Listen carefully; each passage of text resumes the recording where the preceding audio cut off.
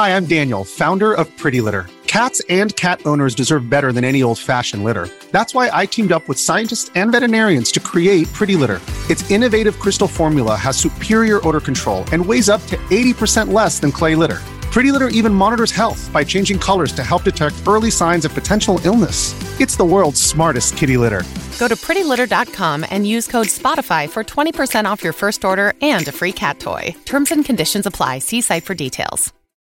When you need mealtime inspiration, it's worth shopping Kroger, where you'll find over 30,000 mouth-watering choices that excite your inner foodie. And no matter what tasty choice you make, you'll enjoy our everyday low prices, plus extra ways to save, like digital coupons worth over $600 each week. You can also save up to $1 off per gallon at the pump with fuel points. More savings and more inspiring flavors make shopping Kroger worth it every time. Kroger, fresh for everyone. Fuel restrictions apply.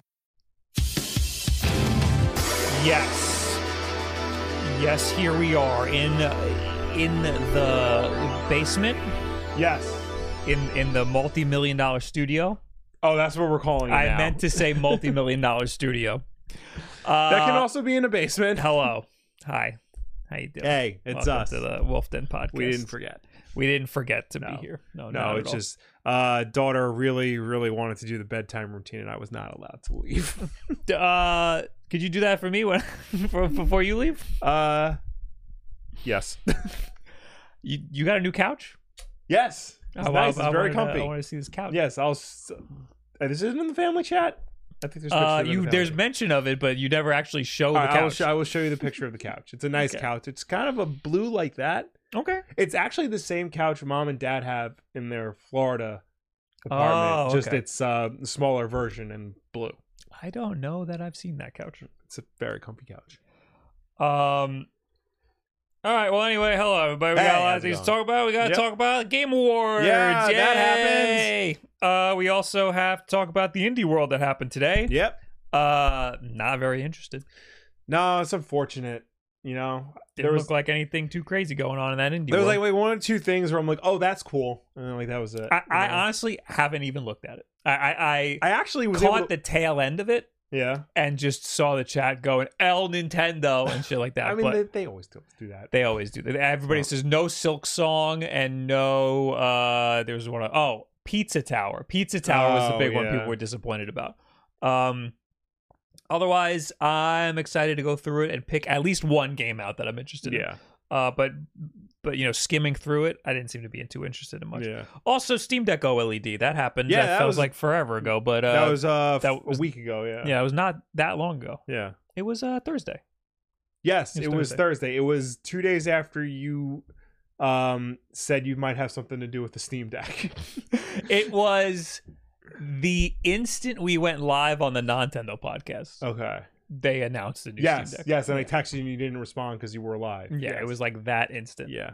And the pre-orders for that go up, or the purchases for that go up on Thursday when the Nintendo podcast happens. So, I did see their rules for it though already. They already posted rules. You have to have a Steam account in good standing. You have to have purchased something before November of this year.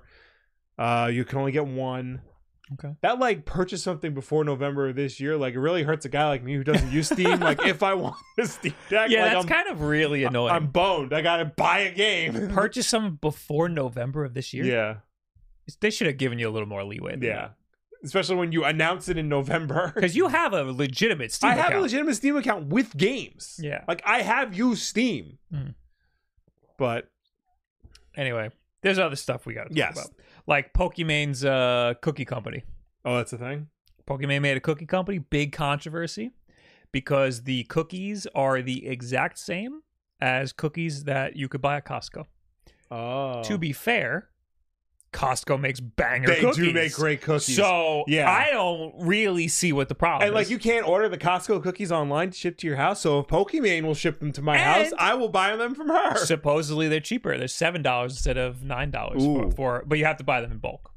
Okay. But I mean, you're ordering online. Why wouldn't I? They do? Because Costco now has the mini chocolate chip cookies that taste the same, but they're small. So these aren't actually Costco brand. Right. They're mini. They're like this big. Yeah. They're like dark chocolate.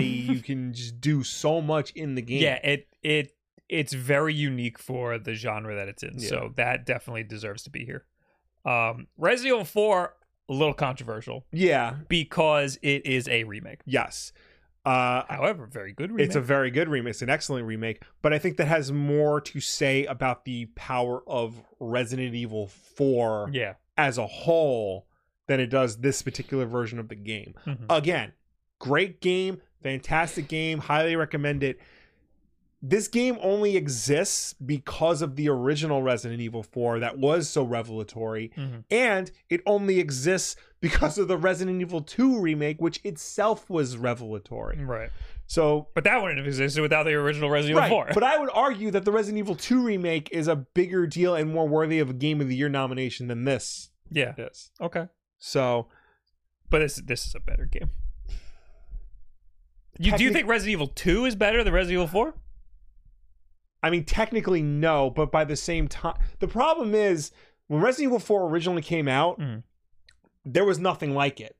You know, it not only changed the way Resident Evil games were, it changed the way third-person action games were. I'm talking about the remakes. Do you think the Resident Evil 2 remake is better than the Resident Evil 4 remake? I think the Resident Evil 2 remake is more impactful than the Resident Evil 4 remake. Because it completely changed the way Resident Evil 2 is played, and it like is I would say the perfect blend of like survival horror and action horror, whereas this game came out like 4 years after the Resident Evil 2 remake had come out, and it follows the same formula almost.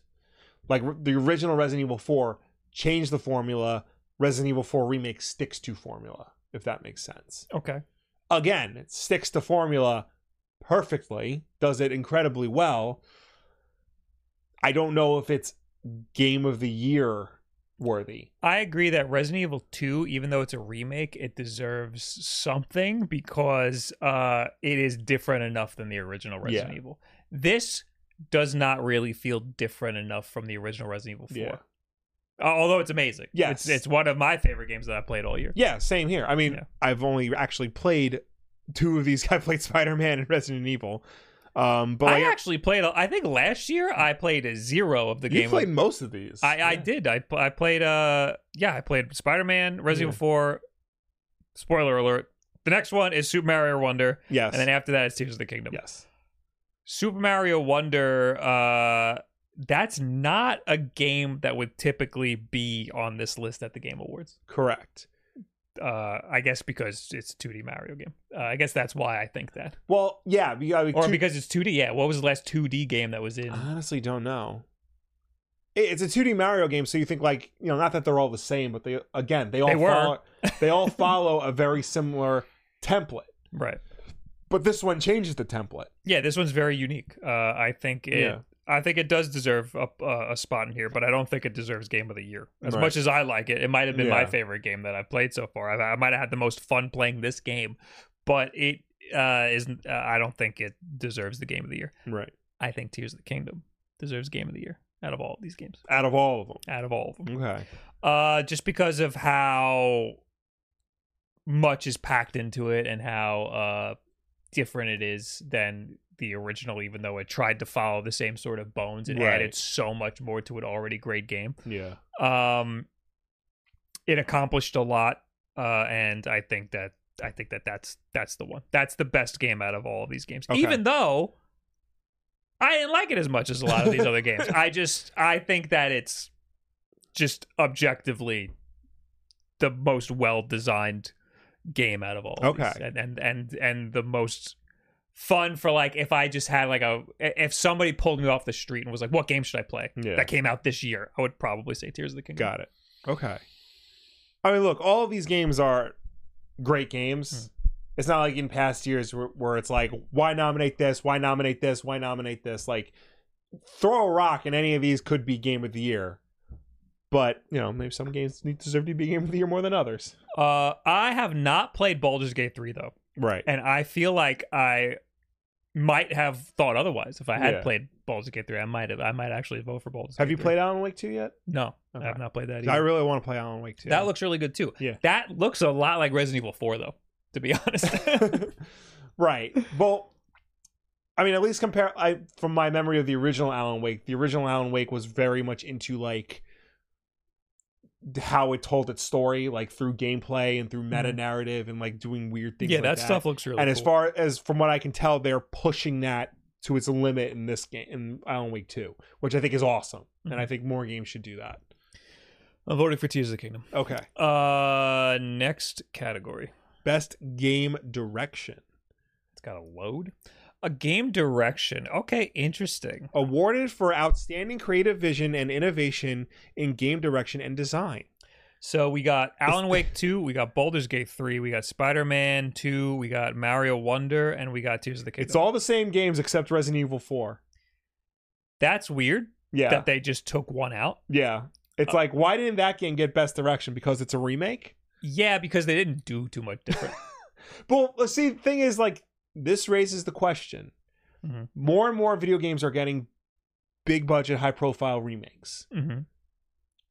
Do those qualify for award season, or particularly like the Game of the Year award, the Best Direction award? I think if they're different enough. Yeah. They have to be substantially different. Like, again, Resident Evil 2, I think, is different. I think Right. Resident Evil 4 is borderline.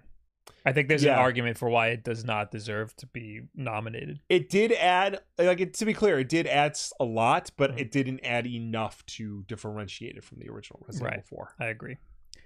In terms of game direction, I think that all of these have fantastic game direction. Yeah. I would say Spider-Man, I think, is a little cookie cutter, and I don't think the game direction is that impressive. I think that Tears of the Kingdom is impressive because of just the nature of it.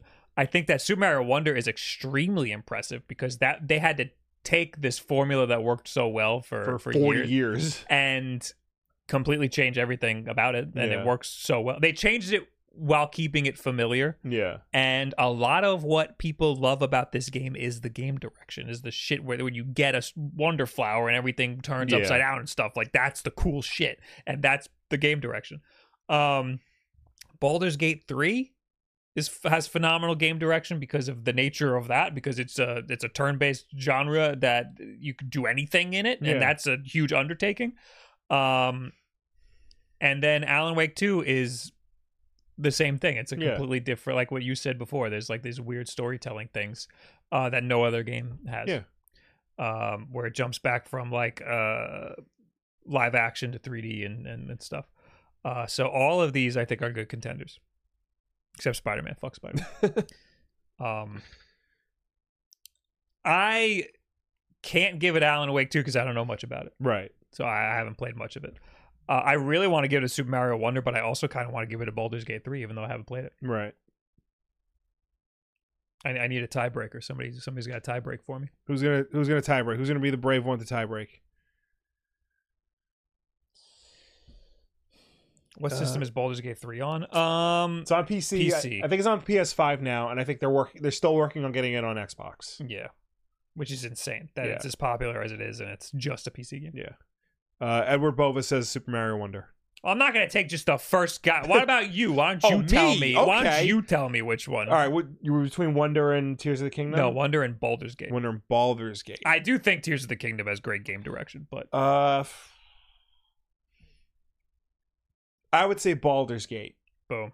Done. Because Mario would have been good regardless. It's Mario. I think the direction of Baldur's Gate was able to push it beyond, the typical D&D crowd into like a more mainstream conversation. Yeah, and again, it's just such a unique style of game. Yeah. Also, I completely forgot Baldur's Gate 3 runs on Mac. Yes. Play it on Mac. Yes. So another nod to your game direction. Yes. What are we now? Best narrative. We got Alan Wake 2, Baldur's Gate 3, Cyberpunk 2077, Phantom Liberty, Final Fantasy 16, and Spider-Man 2. Now, I know you've been crapping on Spider-Man 2 a lot. I was gonna skip this category, to be honest with you, because I only played Spider-Man 2. Right. And I can't imagine half of these games having a good narrative. Well, I'm gonna jump to Spider-Man 2's defense real quick. Okay. Because it's a very great narrative. I'm like 3 hours into it, not seeing that yet. You gotta stick with it, especially the side quests. The side quests are some of the best stories in an open world game. Okay. But by the time I was done with, by the time I rolled credits, actually before that, I came to the realization that this one game does better two of the stories from two of the most maligned Spider-Man films, Amazing Spider-Man 2 and Sam Raimi's Spider-Man 3. It tells the Venom story from Spider-Man 3 and the Harry Osborn story from Amazing Spider-Man 2 better than both of those movies by basically combining them into one story. But is that saying much? Those were bad movies.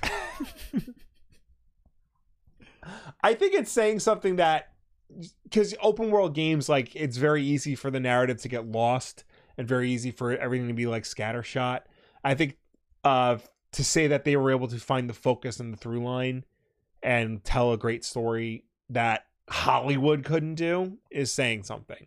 It's not perfect. They made a big deal about like it being, Peter and Miles, and the story is very heavily Peter sided, especially towards the middle. But I think the story they tell is very good. And they do set it up, for the next one at the end. So that's my defense of the Spider-Man 2 story. I'm going to say I saw clips from Final Fantasy 16, and that can't possibly be a good narrative. Cyberpunk 2077 Phantom Liberty, I'm sure it's fine. I've heard it's very good, and I've heard that the story is very good, and that, again, like Cyberpunk, that game fucking turned itself around. I'll give it props for that.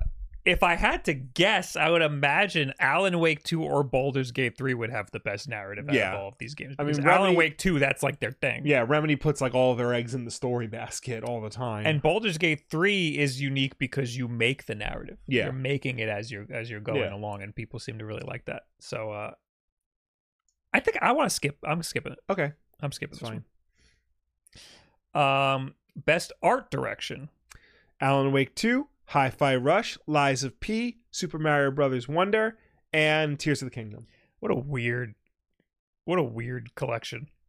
Well, I mean, it runs the gamut of like all the different types of games there are. You got the gritty, realistic one. Why is Lies of P for best art direction? It's not that revolutionary, the art direction of Lies of P.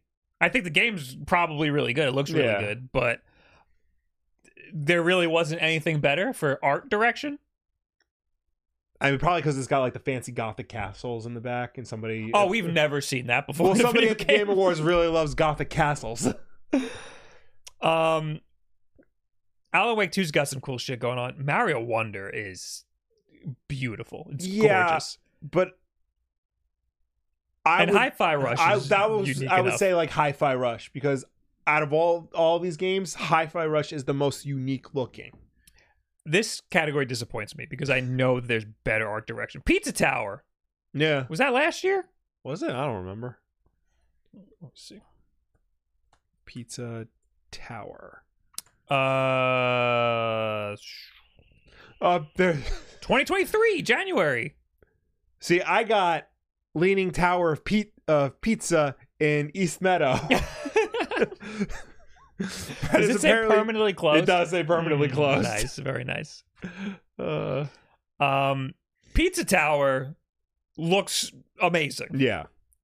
Art direction should have a couple of indie games sprinkled in there. Yeah. Like their indie games have incredible art direction, especially compared to a lot of the more popular AAA stuff that is kind of samey, like Lies of P. And I was just praising Alan Wake 2, but I mean, it's like it's almost live action. Right. Well, some of it is live action. Yeah, so that's why I would say like it's disappointing that like a lot of the most unique games this year are not in the best art direction category. But having said that, I would still say Hi-Fi Rush is the most unique looking of these games. Yeah, but think about what they had to do to Super Mario Wonder. Okay, they had to make him an elephant. That's a big undertaking, making Mario such an iconic character into an elephant. And then all 8 of the other characters had to make into an elephant. It's not like they just put him in an elephant costume. He becomes an elephant. Yes, and so does Daisy, and so does Peach. Never forget about that. DeviantArt will never forget about that. No, they won't. I'm voting for Mario Wonder. Okay, fine. Now we're on best score and music. This is Hi-Fi Rush. Yeah. Alan Wake 2, Baldur's Gate 3, Final Fantasy 16, Hi-Fi Rush, and Tears of the Kingdom. I'm sure they all have amazing music. Yeah. I know Tears of the Kingdom has really good music. Hi-Fi Rush, it's the crux of the whole game. Yeah. And the music is fucking amazing. So I'm going with Hi-Fi Rush. Yeah. Best audio design. Dead Space. Alan Wake 2, Dead Space, Hi-Fi Rush, Spider-Man 2, Resident Evil 4. So 2 remakes. 3 horror games. Interesting. It's weird that Dead Space is here. Well, I guess Dead Space has always had great audio design.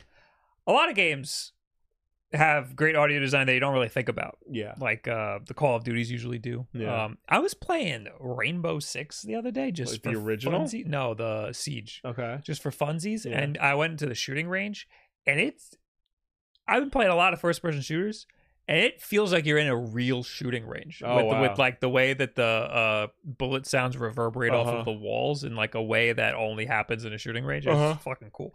But anyway, I wish I knew about this category before I voted for the last one, because audio design definitely goes to Hi-Fi Rush, because they designed the whole game off of the audio. Look, you can vote for both. Can be good enough for both. I'm doing it. I played a lot of games this year. I played a lot more games than I thought I did. Look at you. Best performance. Now this I can't. Awarded for an individual of voice acting or motion capture or both. Ben Starr, Final Fantasy 16, Cameron Monaghan, Jedi Survivor, Idris Elba, Cyberpunk 2077, Melanie Liburd, Alan Wake 2, Neil Newbon, Baldur's Gate 3, and Yuri Lowenthal, Spider-Man 2. I only played Spider-Man. I think I want to skip this one. Okay. I mean, Yuri Lowenthal does a great performance. He's a fantastic Spider-Man. His symbiote Spider-Man leans a little bit too much. Do you remember the clip from the 94 animated series when Spider-Man has the symbiote suit and he's yelling at Shocker? Yes. Yeah. It goes there sometimes. I like that though. That's cool. I didn't play Jedi Survivor. I only played the one before. I'm sure it's the same. I'm sure it's the same. I'm skipping this one. I don't want any part of that. Innovation in accessibility. Recognizing software or hardware that pushes the medium forward for adding features, technology, and content to help games be played and enjoyed by a wider audience. Diablo 4, Forza Motorsport, Hi-Fi Rush, Spider-Man 2, Mortal Kombat 1, and Street Fighter 6. I haven't played Forza yet. I haven't played Forza. I gotta do that. No. I have a weird take on this. Okay. Hi-Fi Rush has a feature in the very beginning of the game that shows you your input and audio latency and calibrates it for you. And that is being used to test latency latency on devices now. Like other YouTubers and stuff are using it to do that. So does that count as innovation in accessibility? I think it more means like, you know, the ability for like people who have trouble playing games traditionally, like giving them access to play the game and enjoy the game so that they can just have fun. This is giving me access to calibrate all of my tools to enjoy all of my games. Well, I mean, like, so Street Fighter 6 I know has the modern control scheme where it makes it easier to pull off combos and special moves rather than inputting complex button combinations. That is a step forward in accessibility. Spider-Man 2 has an easy mode where like you can get beat up but you won't die in the middle of a fight, so you can keep progressing in the story. There's still a sense of challenge, but like you're not going to just automatically fail everything. So I think that's what they mean by like accessibility. So like this is easy when there's like a Naughty Dog game or something because they have like crazy accessibility options. I don't know any of the accessibility options in any of these games. Right. I mean, just based on the modern control scheme of Street Fighter 6 alone, I would give it to that, because the fighting game scene is notorious for, you know, complex button inputs and like combos and things like that. And here comes Street Fighter, you know, the granddaddy of fighting games, to be like, hey, let's let everybody play this. I don't know how much it changes things though, because I actually played that and it is one button. It's like a special move button or something. Yeah. Like you still obviously have to be good. The problem is you still have all of the other buttons on the controller and it's still pretty complicated. Yeah. So I don't know how much that changes things.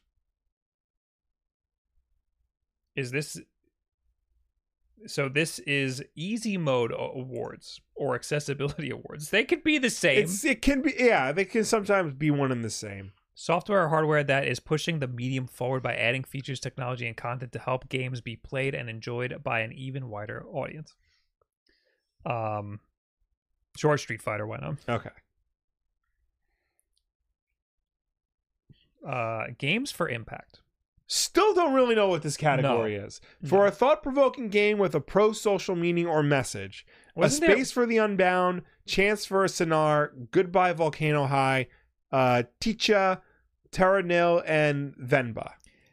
Wasn't there a controversy last year over this? Like, wasn't there a game? I think there was a game that just, there was like no reason it should have been here or something. I don't know. Yeah.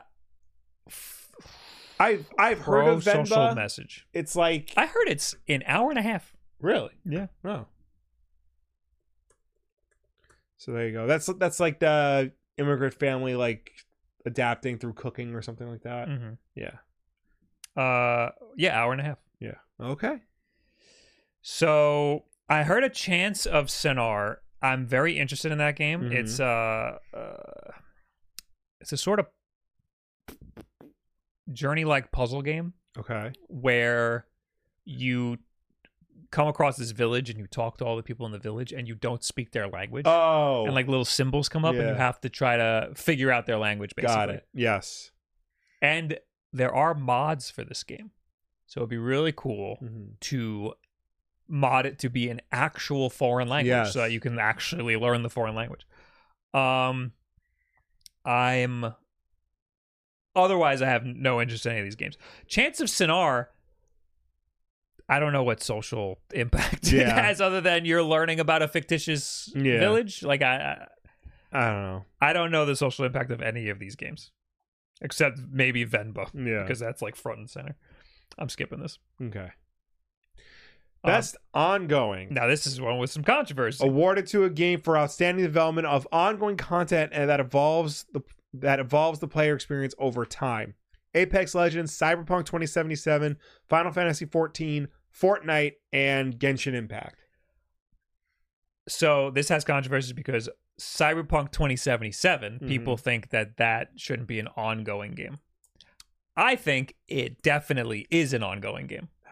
It became an ongoing game through circumstances. Yeah, it shouldn't have been. It should an not have ongoing been, game. But it became one. Yeah, it should have been right the first time, but they just had to make slow changes over time. And I guess adding Phantom Liberty makes it ongoing, but that seems to be a completely new game. No, that's just DLC. But they're like counting it as a new. It's they're up for some awards. They're not saying Phantom Liberty. They're saying Cyberpunk 2077, the game itself. Yeah, so this is separate than Phantom Liberty now. Yes, the game itself did change and evolve and like grow into something completely different from what it was when it launched in 2020. So, yeah, it is. There was an ongoing development on the game after it came out. That's what this category is. I think just because when we think of ongoing game, we typically think of all these other games, which are online games, Apex and Fortnite, and those are also constantly changing and evolving because they have to, because they have to, because they're supposed to be like forever games. Yeah. Cyberpunk is not necessarily a forever game. You play it until you beat it, but they kept changing it over the course of the past 3 years. And I honestly think all of these deserve it. I think all of these are good options. Apex has probably been nominated a million times, but that's changed a lot. Fortnite's always nominated. Final Fantasy Fortnite had a huge 14, year this year. Yeah. At least recently. Yeah. Genshin Impact, I don't know what has changed about that, but I know people still like it and still play it. Final Fantasy 14, I know, has also had a lot of developments that the community really likes. And I think Cyberpunk's a big deal. Yeah. About how much they changed. People seem to really like it now. Yeah, people love it now. I kind of want to vote for Cyberpunk. Vote for Cyberpunk. It takes a long time to best community support. Recognizing a game for outstanding community support, transparency, and responsiveness, inclusive of social media activity and game updates and patches. Baldur's Gate 3, Cyberpunk 2077, Destiny 2, Final Fantasy 14, and No Man's Sky. I saw some interesting discourse online about this because a lot of these companies fired their community people. Yes. So. I saw someone say, who's going to accept the award for Destiny 2? Yeah, because they got rid of the community team. Yeah. I don't know who gets best community support. I haven't seen a lot from any of these. I mean, No Man's Sky had a lot of updates recently. Yeah. Final Fantasy 14 also, maybe. I know Destiny used to have some crazy community support. I don't know how much they have now. Probably none. Baldur's Gate 3, I think, had a lot of updates post-launch. Yeah. But I don't know if they have, like, a community team. Yeah, I would say the same thing about Cyberpunk. I don't know, like, how much they, like, were interacting with the community so much. The chat's saying Baldur's Gate 3. No Man's Sky, I think if they should have gotten it if they had 2 years ago, Yeah, so Baldur's Gate. I'm doing Baldur's Gate 3. Baldur's Gate had several great patches, but that felt more like catching up on stuff that was meant to be in launch. Right. Yeah, again, like community support to me feels like social stuff, like community manager, like dealing with like people who play the game and stuff like that, having events and shit. Mm-hmm. Best independent game for outstanding creative and technical achievement in a game made outside the traditional publisher system. That's an interesting way to put that. Cocoon, Dave the Diver, Dredge, Sea of Stars, and Viewfinder. So the controversy here is that Dave the Diver was funded by a big corporation. Yes. Nexon, a South Korean video game company worth billions of dollars. So that actually got community noted on Twitter when the Game Awards tweeted this category. Yeah. The tweet got a community note saying Dave the Diver is not an indie game. Yeah. I think that we're getting in the weeds here when we try to define what an indie game is, especially these days. We know the genre of indie game is one thing, right? But trying to define what an indie game is based on like the funds and the team size is something different. Well, I think that's what it's supposed to mean. Mm-hmm. The funds and the team size, because you're independent of the big system. You're independent of the AAA system. Yeah, but those teams are usually smaller budget and like don't have a lot of people on it. Right. My issue when you're talking about just funding, like I think team size is a good it's a good definition. Right. But when you're talking about funding, which is why people are upset about Dave the Diver, if you're talking about funding, a game like Sea of Stars might not deserve to be an indie game because The Messenger, their previous game, did really good. Right. So like same thing with like Shovel Knight. Shovel Knight's definitely an indie game, but because that made millions upon millions of dollars, does that mean their next game is not an indie game anymore all of a sudden? That's why I think the team size definition is a much better definition. I would, because all right, so to me, independent means not necessarily budget, but it's just that it exists outside the major system, like outside of the AAA system. Right.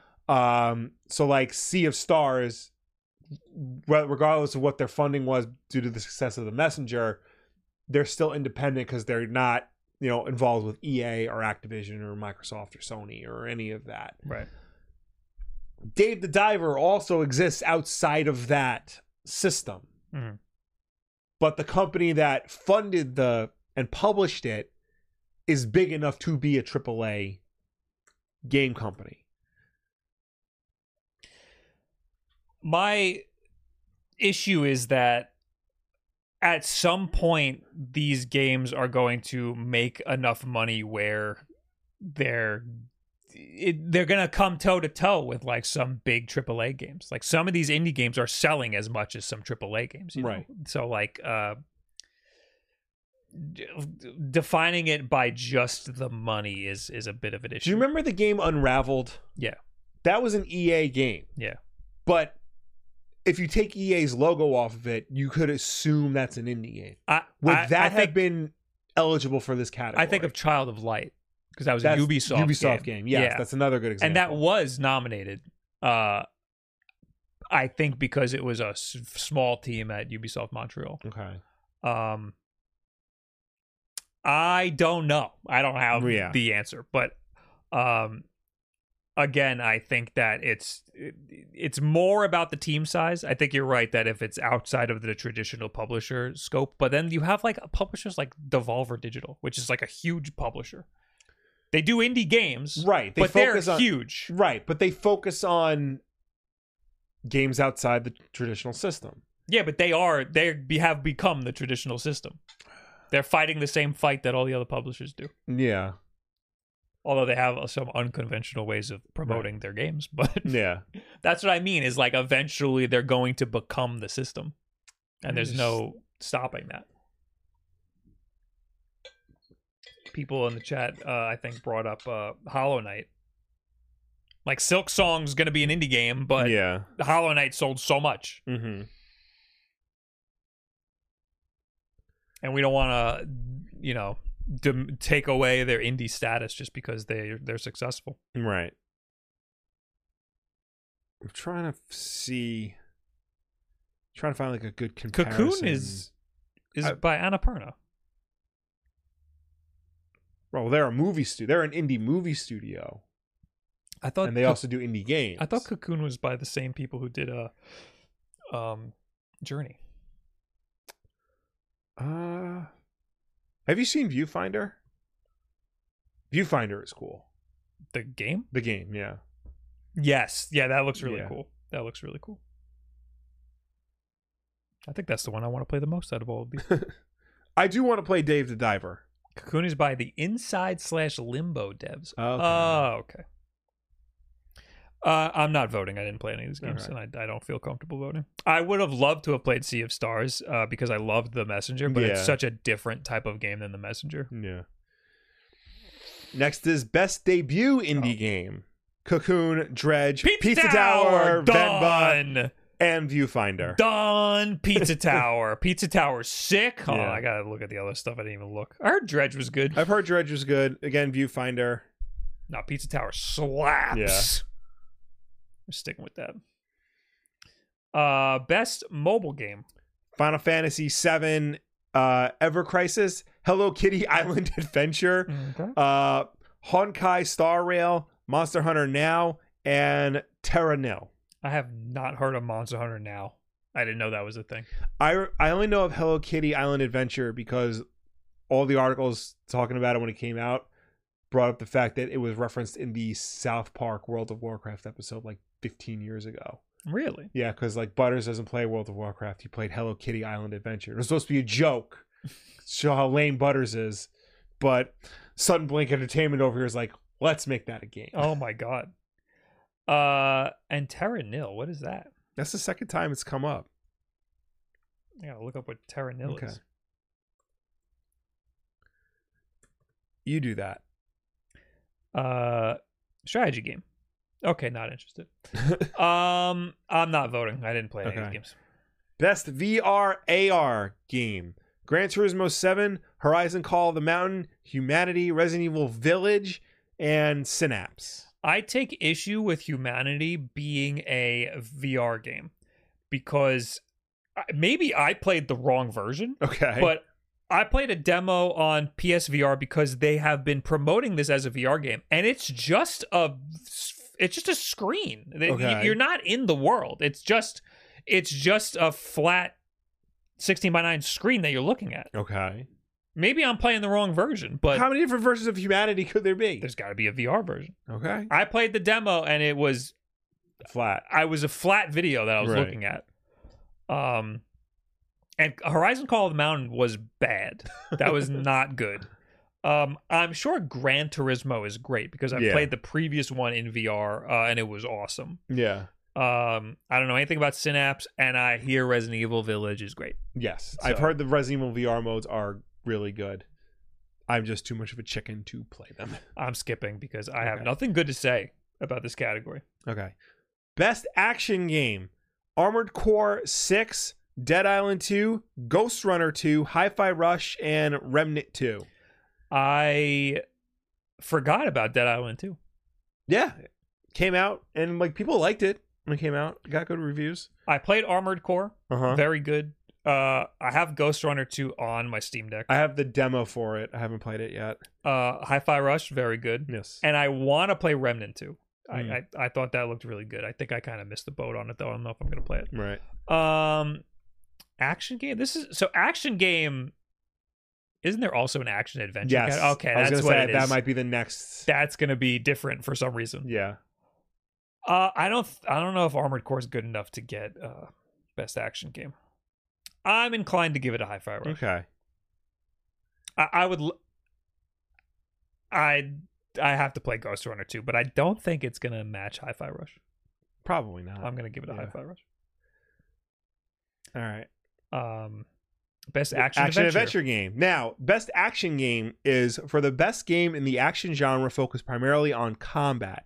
Action adventure is for the best action/adventure game combining combat with traversal and puzzle solving.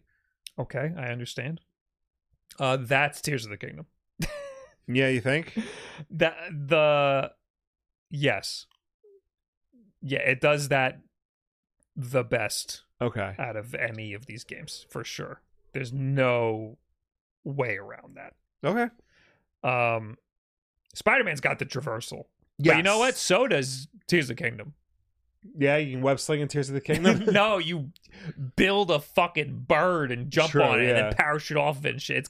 It's got similar traversal in that it's a major part of the game and it forces you to do the work. Right.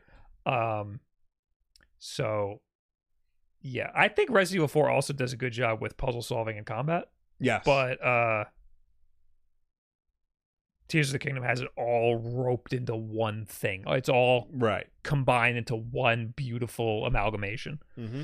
So, that's the one. All right. Next is Best RPG. Baldur's Gate 3, Final Fantasy 16, Lies of P, Sea of Stars, and Starfield. I forgot to bring up that controversy. Oh, yeah. Starfield is not a Game of the Year Starfield contender. is not a Game of the Year. Hi-Fi Rush was not Game of the Year. I saw the Xbox tax trending on Twitter, which apparently means that like Xbox doesn't get nominated for anything. True. That's a good point. It's possible that Starfield didn't get nominated because they just don't like Xbox. Could it also be because Xbox is only just now starting to put out like exclusives for their system? True. After like a 10-year drought, and that the ones they've been putting out have been, okay at best. So out of all of these, I've only played Starfield. Okay. I have to say, I agree that Starfield does not deserve Game of the Year. It is, I enjoyed it, but it's not great. Like it's no. It's not. Okay. Bethesda is in the past. They need to step things up a little bit. This best RPG is probably Baldur's Gate 3. Probably that is just by definition an RPG and expands the genre so much. It takes it so much further. Starfield is an RPG from fucking 10 years ago. Yeah. That hasn't changed. So, best fighting game. God of Rock, Mortal Kombat 1, never heard of that. Nickelodeon All-Stars Brawl 2, Pocket Bravery, and Street Fighter 6. I've heard Nickelodeon All-Stars Brawl 2 is good. And I don't believe a word any of those people are saying. It looks like garbage. It's the one the first game should be. No, it has voice acting at launch now. Right. I did hear about that. It looks bad. Like it's just Smash Brothers. Right. So why wouldn't I play that? It's better. Because you can't play as SpongeBob in Smash Brothers. I want to play as Ren and Stimpy. So I understand the appeal. But if it's a Smash Brothers clone but feels significantly worse, I'd rather just play Smash Brothers. Like, if you're going to be a clone of Smash Brothers, you have to be exceptional. Yeah. And because Smash Brothers is exceptional. Yeah. It is the most well-designed fighting game on the planet. Is there anything that... any, like, platform fighter that comes, like, not even close... Like, if Smash Brothers is, like, the valedictorian of the graduating class, is there... an A-plus student? No, is there a solid B student? Probably Brawlhalla or that other one. Multiverses? Clash of... what's that other one? It's Brawlhalla and there's one other one. Oh, Rivals of Aether. Okay. People like those. I think Rivals of Aether, people like that one for the mechanics. But to be honest, it's so... The Smash Brothers is so far beyond that. Yeah. And a lot of it is because of how much effort was put into it and how big of a budget it is and stuff. Yeah. And there's just no competing against that. You can't just be like, hey, guys, make a Smash Brothers, clone it and put Nickelodeon characters in it. It's just never going to happen. That being said, Street Fighter 6 is amazing. Right. I didn't play Mortal Kombat 1. Did you? I really want to play Mortal Kombat 1. I have not played Mortal Kombat 1. I'm gonna give it a Street Fighter 6. Okay. I think that is a great fighting game. Best family game. Disney Illusion Island, Party Animals, Pikmin 4, Sonic Superstars, and Mario Wonder. So we can't give it a Party Animals because that's just Gang Beast. Right. Pikmin 4, is that a family game? I guess. I don't know. What is family game? For the best game appropriate for family play, irrespective of genre or platform. Right.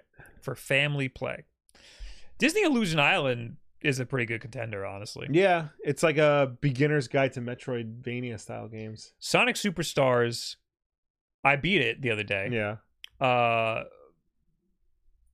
Infuriating. Absolutely horrible. Yeah. Although, when you beat the game, you unlock a character, and she is crazy. It's kind of awesome. You get to play the game again as that character, and her mechanics are like wacky. Who do you unlock? It's like I think she's from this game. I forgot her name. It's an OC. Yeah, no, it literally is an OC. I'm gonna spoil it. Go for it. So when you double jump, you turn into like this circle that has like spikes. Yeah. And you jump and then you jump again, you get an extra jump, and then you lock and you can snap to a wall and roll up and down it. Oh, that's cool. And then you get to keep all of the Chaos Emeralds from before. So when you turn into Supersonic as this girl, you turn into this big dragon thing and you just fly. You're flying. It turns into a side-scrolling flying thing. It's fucking amazing. And it's a furry. Like, you turn into a furry. Yeah.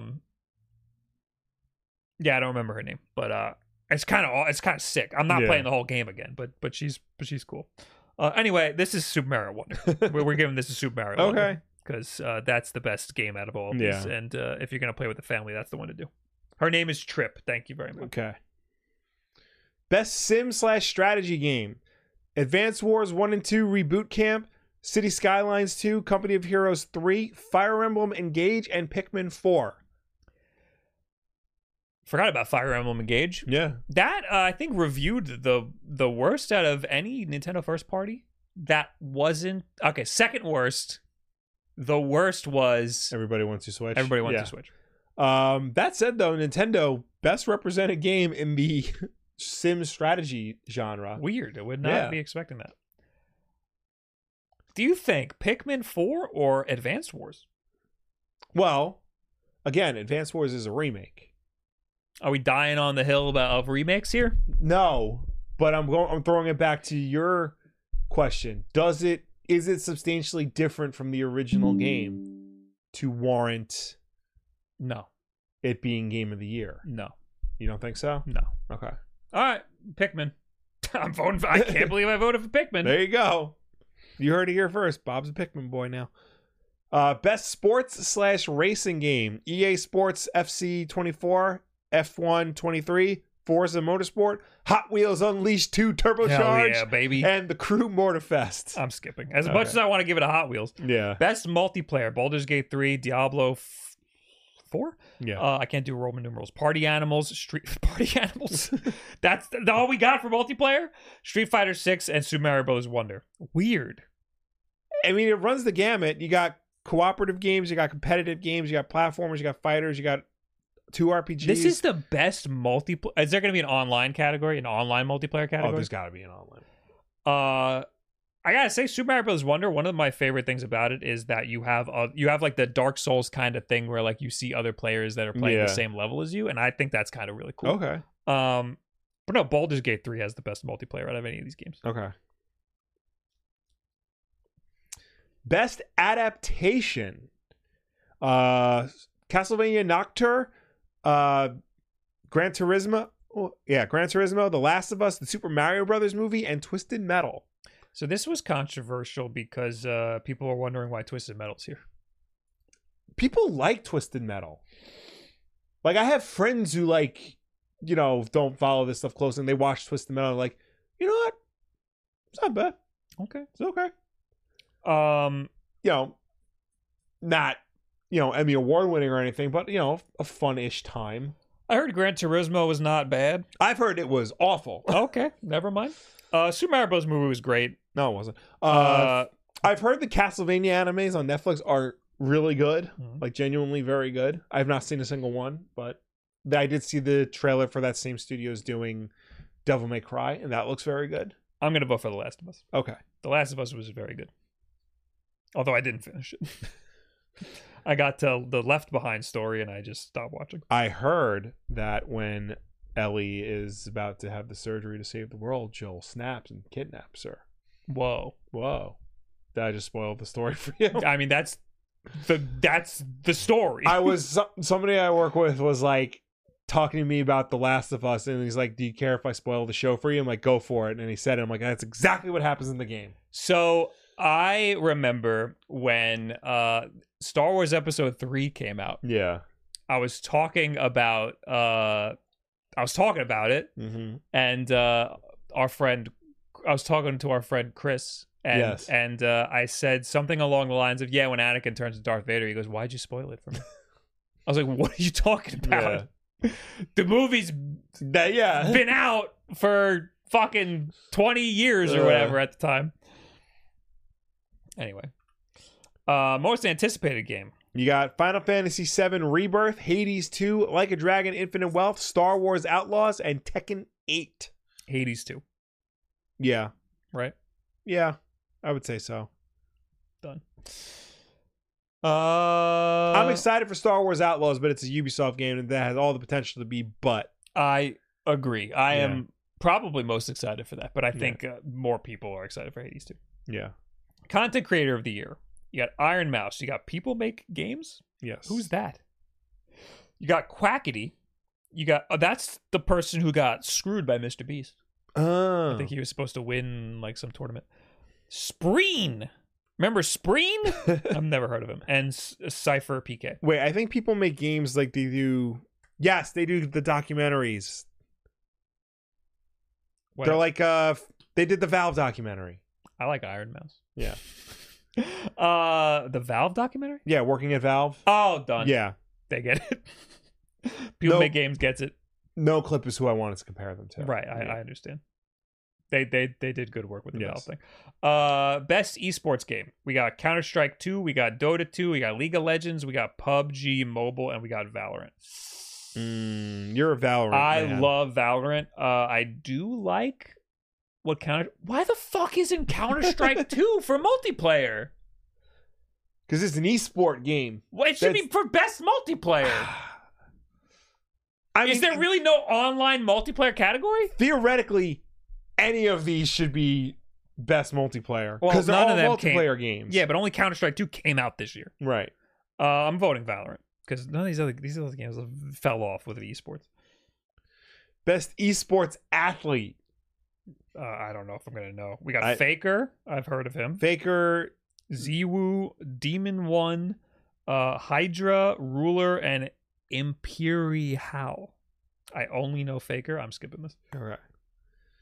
Best esports team. Evil Genius, Fnatic, Gaming Gladiators, JD Gaming, and Team Vitality. Skip. Okay. You got 2 Valorant teams in there. Best esports coach. I'm just skipping. Best esports event. League of Legends, Blast TV, Evo, Dota Championships, Valorant Championships. I want to vote for Evo, but I don't know enough about any of these. Right. I think I might have watched the Valorant Championships. And we are at the end. Oh. It says at the top right, 20 out of 31 because I skipped a lot. Okay. I'm just skipping the rest, I guess. I'm disappointed about the multiplayer category. I'm surprised, yeah. That was the best we had? 2023 multiplayer games. None of them were like online multiplayer games. And how could you not have Counter-Strike 2 in there? Baldur's Gate and Diablo, I think you can only play those online. Right. But no, Baldur's Gate does have... it has local? Yeah, it has local. Interesting. That's right. That's the whole reason. Screen. Yeah. Right. That's... Counter-Strike 2 got snubbed. That's saying something, because how many years have we heard, people saying, oh, local multiplayer is dead, it's all about online, we're taking out local multiplayer, and it's only going to be online multiplayer. And the Game Awards comes out and says that the best multiplayer games all have a dedicated local mode. Yeah. So weird. We won in the long run, people. That's I think that maybe the Game Awards is making a statement that Counter-Strike 2 is not that good. That's well, clearly they're making a statement that Xbox games are not that good. You know what I'm saying? I'm looking at 2023 multiplayer games, and I gotta say there really wasn't that much this year. Yeah. Oh, Naraka Blade Point? No, that wasn't this year. That was last year. Get the fuck out of here. This article doesn't know anything. Okay, so that's the Game Awards. You can vote yourself. If you didn't like any of the stuff that we voted for here, go vote yourself. It's open. I think our votes only count for 10%, something like that. Something like that, yeah. Yeah, like it's a committee of people, and then our popular vote is part of the committee. Basically, we're like a tiebreaker. I think according to the chat, our votes actually don't count until you do all 31 categories. Really? Yeah. That's kind of fucked. Because then it forces you to make choices that you are not capable of doing. Can I pass? All right, we got a lot more to go through here. Yes. Let's talk about the Steam Deck. Oh, okay. wait, before we do that, thank you to Mecha Dragon with 19 months. It's time for our annual Wolf Bros Game Awards nominee show. Thank you. Mikey 2 times, thanks for the 14 months. Tynology, thanks for 30 months. Wild that every Game of the Year nominee is a sequel or part of an ongoing series. That's a good point. That is a very good point. A-Rod Dragon, thanks for the 25 months. Tears of the Kingdom Game of the Year. Yes, that is what I voted for. Did I screw up? I closed the tab. Oh, I screwed up. What'd you do? All my votes didn't count. Oh no. Too bad. All right, I give up. Okay. All right, let's talk about the Steam Deck OLED. Steam Deck OLED arrives November 16th with an improved screen and longer battery life. Here, you know what? Why don't I show it off? No, I'll read off about it. You take a look at it because you haven't actually seen it. That's true, I have not. So I'll talk about it. I've heard the case is cool. Instead of reading the article, though, I'm just going to go to the Steam Deck page. Okay. So this is the Steam Deck OLED. Here it is. You can get it November 16th, starting at 1 p.m. Eastern Time is when it's going to go on sale. And the OLED starts at $550. This is going to be a little confusing for people. I'm making a video on this. My original Steam Deck, this one, has a clear transparent shell. Mm-hmm. So it looks like the new limited edition. Yes. But that's not what it is. It's the older one. Will is now weighing the two. I've heard there is this weight difference, but in hand, you can't really tell. I honestly felt it when I picked it up. Really? It feels significantly lighter. Yeah, I guess so. I mean, you've had more experience with the Steam Deck than me. Ooh. So this is the OLED Steam Deck. It's the same Steam Deck, but not at all. So this OLED starts at $550, so you cannot get the $400 price point in the new OLED version. Right. The way it's broken down now is there is a $400 LCD version that is 256 gigabytes, which was the previous middle tier, which is the one that I have, actually. Yes. That LCD model, $400, you can still buy that. But if you go up to the $550, 512 gigabyte OLED model, which is the cheapest OLED model that you can get. Mm-hmm. Make sure you turn the brightness up on both of them so you can compare. Brightness is bottom right button, the big 3-dot button. Yeah. Press it once and then you'll see the slider. Okay. I mean, I can already definitely see the difference between the two. It is night and day. So the $550 OLED gets you 512 gigabytes of storage. Get you the same resolution display. However, this display, it's an OLED. It doesn't say anywhere on this page, but this screen is now 90 hertz instead of 60. Yes. So it is a faster refresh rate, which I think is a huge deal. Mm-hmm. It's also slightly bigger at 7.4 inches instead of 7 inches. It also has a slightly smaller processor, APU. Yeah. What does A stand for in APU? Advanced Processing Unit. Yeah. Right? No, that's wrong. Wi-Fi 6E, so it's a little quicker Wi-Fi. That doesn't really matter to me. I just plug it into the Ethernet anyway. Slightly bigger battery life. Some places they're claiming it's 30 to 50% bigger or more battery life, which is a wild claim. Yeah. Because it's only 10 watt hours. It goes from 40 watt hours to 50 watt hours. Right. They're saying 3 to 12 hours of battery life, depending on the content you're playing, which is a wide margin of games. Anyway, what else? Oh, the power cable is slightly bigger. Yes. It has a carrying case, which we had before. But what they're not telling you is that the RAM is slightly faster too. Yes. And that helps pump those extra frames if you need it.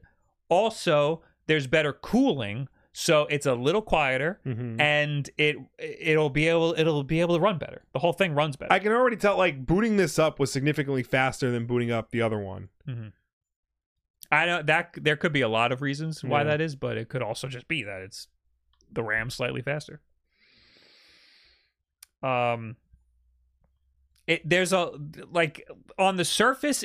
I'd like to say that this is just the difference between the Nintendo Switch and the Nintendo Switch OLED, but there's a lot of little things that end up making it a lot better. There's a lot of little changes.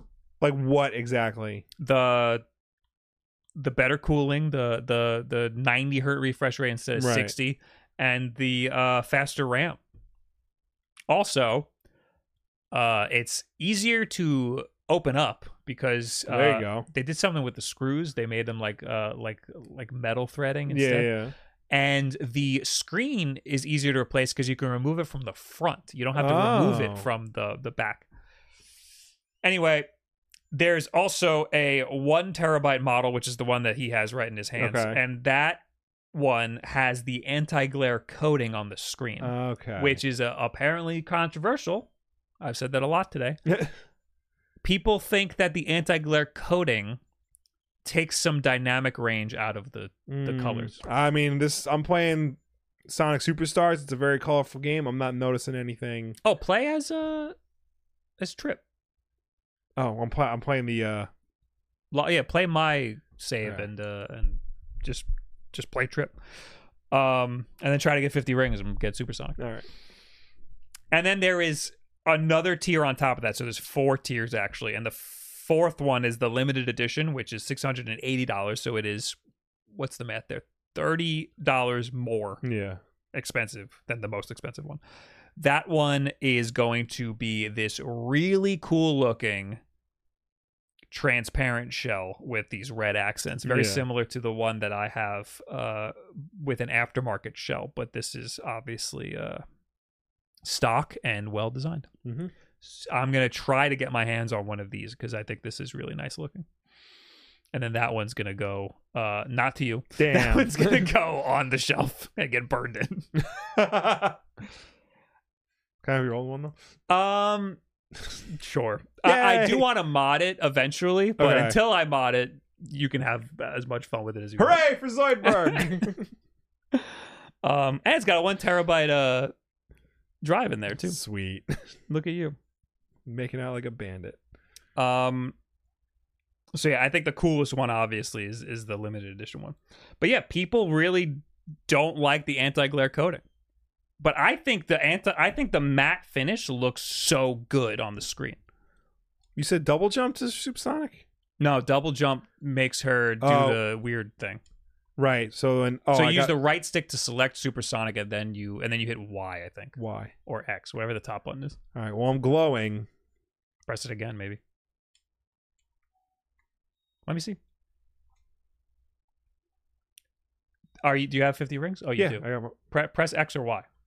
There we go. It was X. Okay. Oh yeah, dragon. That breathes fire. It breathes fire? Yeah. Let me see that. I didn't see that. I didn't know that. Okay. Well, anyway, this game's better than you thought. Oh, also, did I say the battery life is better? Yes, the battery life's better. There's a lot about this that is better than the original Steam Deck, which, like, on the surface, it's just supposed to be like a mid-cycle iteration that's like, like marginally better, but it actually seems to be significantly better. I think that the Nintendo Switch going from regular to OLED had a lot of similar changes, but the fact that every Switch game has to run the exact same on all Switches because of the nature of the Nintendo Switch. Yeah. You don't really see a lot of the differences, but since this is basically a little tiny PC, those little changes, you see them because you're just playing PC games. They're not like, designed specifically. I mean, some of them are designed with the hardware in mind, but still, those little changes, you can tweak it to get the game to run better. Right. Shizzy says the 9Hz screen is a huge difference. It's almost selling me on it with that alone. The 9Hz screen is amazing. I don't think Sonic Superstars is utilizing it. No, it's running at 60 right now. You can get it to run at 90. I just have it locked at 60 because it's using my save file from the previous Steam Deck. I also have Resident Evil 4 on there. Yes. And that has HDR. Ooh. The screen also has HDR. But I have to admit, the difference is negligible because you already have such crazy dynamic range with the OLED that like bright whites are super bright. Like you'll see if you open up my save file, there's a barrel you can explode and it looks insane when you blow it up. But HDR gives you more dynamic range in the midtones. But the deep blacks and the bright whites are still going to be the way that they are no matter what if HDR is on or not, because OLED is just so much brighter and darker. It's awesome. I love it a lot. I'm really happy with what they've made. I'm still hoping that they eventually make a smaller Steam Deck. I did see that they said they're not working on the Steam Deck 2 because they're still trying to like make sure this is like the best possible version of the Steam Deck. I don't believe them at all. I mean, I'm sure they are, but they're probably not going to announce it anytime soon. Press the 3-dot button again. Okay. Go to the brightness. Okay. It's all the way up. Okay, there should be an HDR thing there. Maybe you got to turn it on in the game. Okay. All right. I might have turned it off doing some testing. HDR only matters in HDR games. You might be able to test it by pulling up your HDR. No. Options. This is a fucking HDR game. HDR mode off. It's in game. Yeah, turn it on. All right, on. Okay. Brightness, adjust the screen brightness, display area. Yeah, do all that and then just load up the same save file I have and just play a little bit. But don't save my game because I need that area.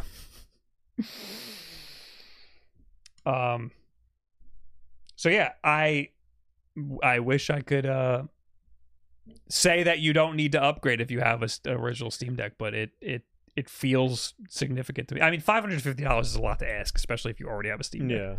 Yeah. And you're happy with it. I wonder if anybody would make upgrade kits because they make a new screen already. Thought about. Yeah, because the big thing is the screen. You can replace the screen on this. Yeah. Why wouldn't you be able to replace the screen on this? Or replace the old one for the new screen? Yeah, so the old... Battery, too. They have... I mean, a lot of this, though, is the new, smaller APU. Yeah. But... Yeah, the old Steam Deck, you can get a 1200p screen. Ooh, that is a bright fire. Right? Your face lit up. Yeah. Holy hell. It's really cool. Yeah. It's awesome. The old screen is thicker compared to the newer one. The internals were entirely redone. Yeah. Oh, you got the crossbow, you loser? Is that... What's wrong with that? Is that I played the whole game without using the crossbow. I didn't know that was like a pride thing. Oh yeah, you didn't have the crossbow in the original. I forgot. I had no idea. Yeah, okay. I forgot how intense this game is. It's pretty intense. Yeah. All right. So that's the Steam Deck OLED. It's awesome. Cool. I'm gonna have a video out on Thursday. So what do you think about the difference? I mean, it is noticeable. Mm-hmm. The brightness alone is noticeable. I can like once you said that this was the heavier one, like I can definitely see that. Now, it doesn't feel uncomfortable to hold. Just mash it around a little bit. Okay. Smash the screen. I'm testing durability. Okay. The Steam Deck was always like the top tier gaming handheld to get, and I think this version is the best version of it. I do like how they're selling the old one at a discount until it's sold out. So if you strap for cash, get that. Jesus Christ! I gotta still make a video on it. Just take this away from me. But that said, it's an update. If you're serious about your gaming, that's the version to get, the OLED one. So I'm a little upset that there isn't. I'm stuck. I'm having a bad day. I'm a little upset that there is no $400 version for the OLED, because that was such an easy thing to suggest to people. Right. To say, get the $400 one, put your own upgradable storage in it for cheaper. But now it's kind of like if you suggest getting a Steam Deck to somebody, you have to give them more options now, and it makes it less enticing. Well, you can, for the time being, you can still suggest the LCD one, if that's not important to people. The refurbished program that they have, assuming that's going to still go on, that's a good deal. I'm a little weary of the refurbished program because I got a refurbished one and it was a little fucked up. Right. The screen was a little shitty. Right. Griffin Nix in the chat says Steam Deck or ROG Ally. Steam Deck OLED or ROG Ally. I have been on the Steam Deck train because of how cheap it is. But now when you get up to the OLED, you're getting close to ROG Ally territory, because I think they have them for like $100 off now. Right. I like the ROG Ally because it can play more than what the Steam Deck can, but I like the Steam Deck for how cheap it is. Right. So Steam Deck 2 is also more like easier to use because it just launches into Steam, and as long as the game is on Steam, it'll play. You have to think about what types of games you want to play before you get either of them. But if most of the games that you want to play are on Steam, the Steam Deck is worth it. Or I should say playable on Steam Deck. Okay, let's somehow we have to plow through the indie world right now. Oh, jeez Christ. Okay. All right. I mean, I feel like we can plow through this. Outer Wilds apparently is coming to Switch. Didn't know it wasn't on Switch already. Yeah. Is that the big deal? Is that the big time news right now? I guess. Outer Wilds was Polygon's Game of the Year in 2019, so I guess so. Oh, okay. Also, Shantae Advanced Risky Revolution. This was what they opened the show with. This was the Shantae game that they were going to make for the Game Boy Advance, but they canceled it. Oh, that's awesome. Yes, and now they're finally putting it out after all this time. I like that. And it's getting a 4-player battle mode locally. Okay. So that's cool. Core Keeper, beloved mining sandbox adventure is coming to the Switch. On Your Tail is a narrative life sim. The developer of this is based in Italy. So we got to get this from that's cool. What is... Wait. What? It's the audio's coming through Discord. Okay. How do I turn that off? Odd. I don't know. All right, whatever. All right. Backpack Hero. Oh, I saw Jackson playing this today. I've heard of this game before. Blade Chimera. Did you see Blade Chimera? No. Oh, yes. I saw a very little bit of this, and I was like, this looks cool, but I didn't see too much. This game does look cool. It literally just looks like Symphony of the Night, but like a bit more sci-fi-ish. Oh, I am into this. Yeah, it looks fucking awesome. That looks sick. Yeah. Okay, we found a game. All right, there we go. We found a game. We got Shantae, and we got Blade Chimera. Highland Song of 2.5D narratives platformer set in Scotland. Howl, a turn-based tactical folklore story. Okay. Moonstone Island, a deck-building life sim. Death Trick Double Blind, non-linear detective visual novel, I should say. A Star Named Eos. This looks like a point and click. Yeah. And everything else. Planet of Lana, Enjoy the Diner, The Gecko Gods, Passport Tout 2, Braid Anniversary, Urban Myth Disillusion Center, and Heavenly Bodies. So I clicked into the indie world when they were doing the everything else. When they were doing the little montage, and nothing was interesting. Right. Planet of Lana, though, I played a little bit at a convention. It is Limbo, but pretty. Yeah. and that looks cool if you're into that. But Braid Anniversary Edition, that's a big deal. Braid Anniversary Edition. I'll just try to blow through the Verge article real quick, because that was supposed to come out in 2021, and it got delayed, but it is now coming out on April 30th next year. Okay. The Anniversary Edition will launch with a bunch of updates that seem like they'll improve the core essence of the game without changing too much. There's new hand-painted graphics, according to the press release. You could swap between the old and the new graphics, and it will have improved sound and new mixes and variants of the soundtrack. And It's going to have a 15-hour development commentary featuring a lot of people, including developer Jonathan Blow and Frank Cifaldi from the Video Game History Foundation. Oh, that's cool. Yeah. So this sounds like a really good update to Braid. It's the same game, but like with a fresh coat of paint, a little bit more modern-looking coat of paint, and a really deep developer audio commentary on it. I'm still not going to play it. I mean, if you've ever played Braid, it's incredible. It is a fantastic game. It's really the game to put indie games and Xbox Live on the map. Mm-hmm. I do remember that. Yeah, I remember it from Indie Game the Movie. I mean, if you've ever played it, you know what I'm talking about. If you haven't played it, I honestly think this is the time to do it. Like, get on it and play it, because it is very good. Of all of the games in the indie world, I'm only interested in Shantae, and I'm mostly interested in Blade Contact. Right. That looks awesome. Right. If you want to hear more about the indie world, I'm sure the Nintendo podcast this week will be all about the indie world. Yeah. Anyway.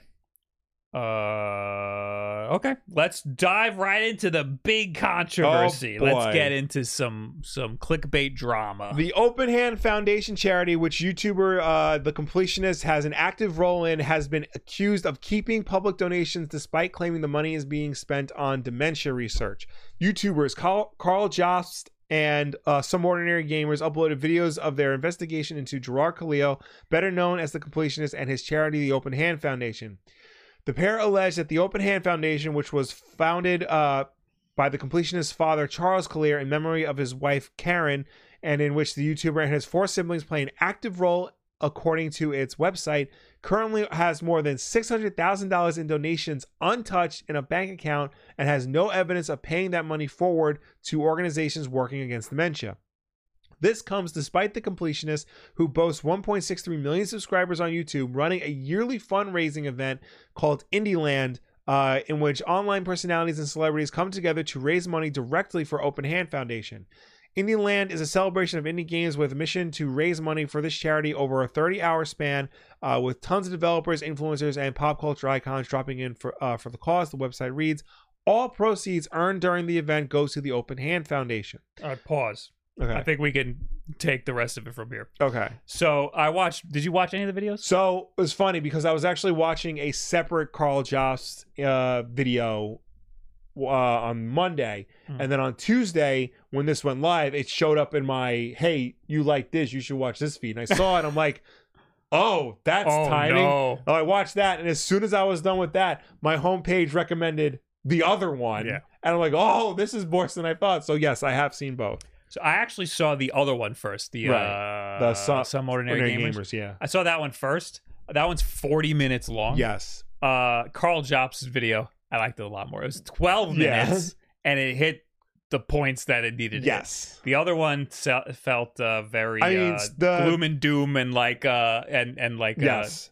That felt like a hit piece. The Carl Jobs one felt like I watched some of Some Ordinary Gamers' other stuff after that. Like, what else has this guy done? And like, he is a very like aggressive. What's the word I'm looking for? Very aggressive in his storytelling style. Yeah. Like really like getting angry at the subjects to a point. Yeah.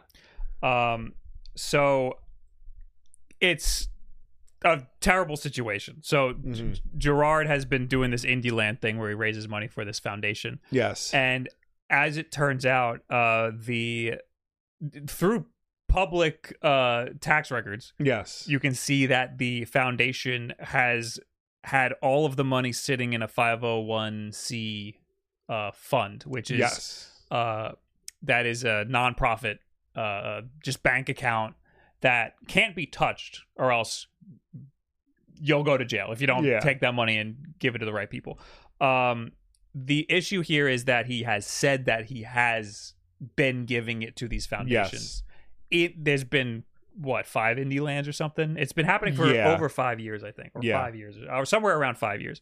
So the fact that these things have been running without him giving the money to the right people is the issue. Open Hands Foundation has been operating since 2003. It was registered as a nonprofit in 2014. Yeah. So the foundation's been around a while, but the Indie Land, and the events that he runs haven't been that long. Mm-hmm. So it's not a good look at all. No, it's not a good situation. That being said, I think I take a little bit of issue with the way that it's being painted and the way that it's being used for like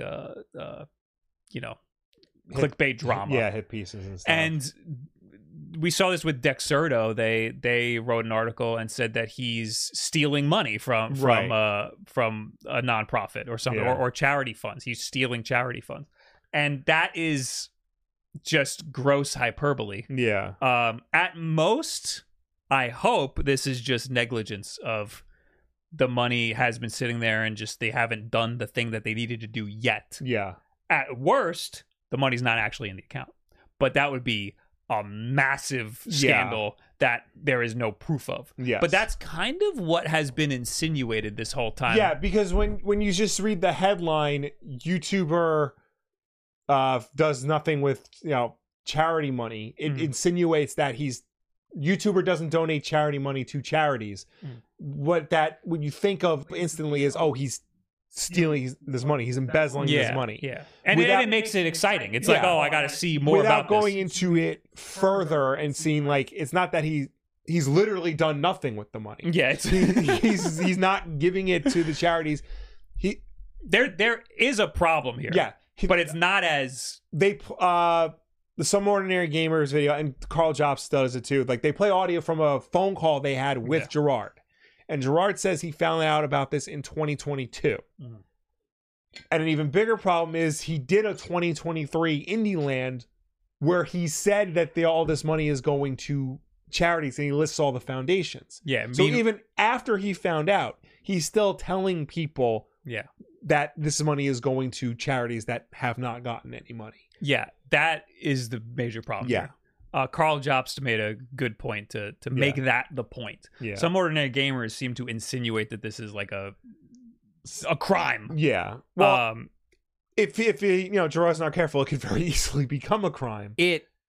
So I actually I don't know how much of this I should say, but I talked to an accountant about this. Okay. And they said that hey, if I was that guy's accountant, I wouldn't have filed that. I would have had a lot of questions about it. So he's probably due for an audit. Probably, yeah. Because of the way that especially the stuff was filed. But assuming that everything's above board like he says it is, there shouldn't be a problem if he's getting audited. He just might have to pay some fines because his 501c has not donated any funds. Yeah. Assuming that they're all there. Yeah. Also, we keep pointing a lot of fingers at Gerard. It's his whole family. Yeah. The problem is Gerard is the public face of it. Like he's the most forward-facing person in the whole situation. Yeah. So it's easy to direct, criticism and anger towards him. Yeah. But he's like, again, he's just like the public face of it. He probably doesn't have as much of a hand in it as everybody else. If we're going by what he says, it seems like this foundation's been going on for a couple of years, and he just found out that the money hasn't been moved. Like he gave that responsibility to somebody else, and just found out that they weren't doing anything with it a year ago, which is he still did this year's Indie Land knowing all of that. But yeah, now this problem's on him to figure it out. Yeah. So this is why, like, you don't have a non-profit run by your family. Yeah. Just it's a very important thing that's very easy to screw up, and then it's your problem,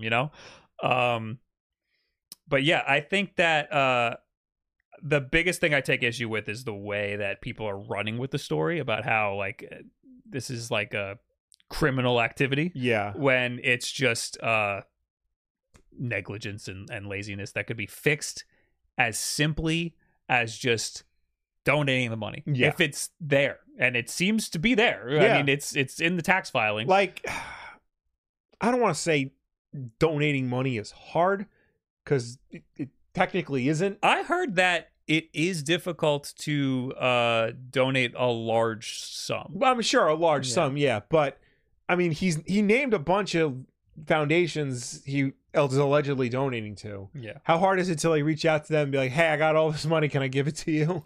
Yeah, I mean, the way he was talking about it was that they're trying to find the right people to give it to, and it's like he's got some like choice fatigue, and like I get it, but like it's time. Like you've been called out, and it has to happen now. I'm sure he's doing that. I'm sure he's gonna have a video or a tweet or something soon where he'll be like, "This is what happened. Yeah. I'm sorry. The money's there. See you next Indieland." Yeah. Another thing is that I have reason to believe that Discord call that happened might have been as soon as one day before the videos went out. You think so? I think so. That's a quick turnaround time. That's a quick turnaround to be like, hey, why haven't you donated this money? Mm-hmm. We're going to make a video. Instead of like, you have this long to donate the money or else we're going to make a video. I mean, I don't think they would, because that is a threat. Well, in it, Gerard says, you're going to make the video anyway. Yeah. And then some ordinary gamers got offended. And he's like, no, you are going to make the video anyway. The video's going to go out anyway. No matter he posts, no matter he gives the money or not. Like, I'm assuming Gerard like understands, like, if Carl Jobs is calling you about, some problems with money, he probably understands, like, oh, I'm the subject of a video I don't want to be the subject of. So that could have been, that phone call could have been at any time. So I don't necessarily think he knew there was going to be a video made about him if he's having a phone call with Carl Jobs. I have reason to believe that phone call was as early as one day before the video went out. Okay. That's all I'm going to say. Okay. I'm saying we both know how hard it is to make YouTube videos. And one day for a video like that is a really quick turnaround. I know. It's also a lot to put on somebody when they have $600,000 they have to spend.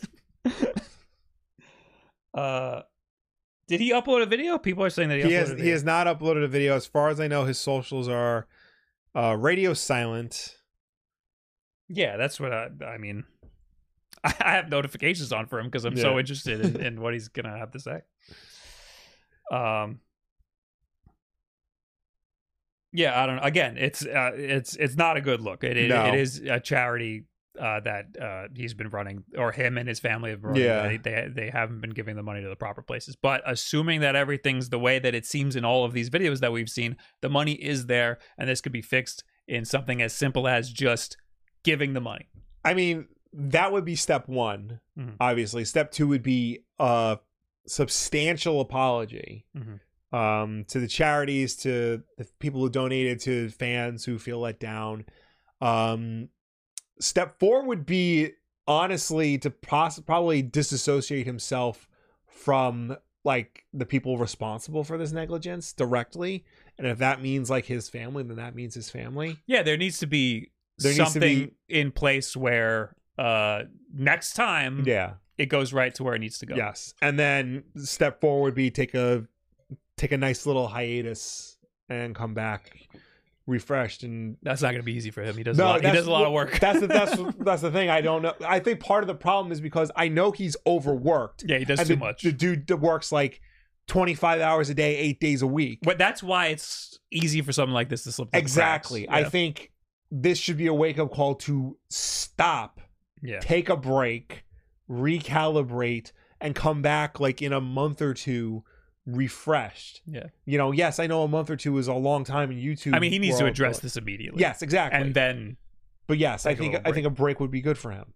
Yeah. So yeah, I hope that it gets resolved very quickly. Yeah. I have no ill will. I think it's just negligence. It's just something that slipped through. Yeah. It's not like malice or anything. Yeah, I think this is something that can be, I don't want to say bounce back from, but I don't think, this should, if he does all the right stuff, this should not affect him long term. My first question when I heard about this was like, what is the purpose of leaving it in the account?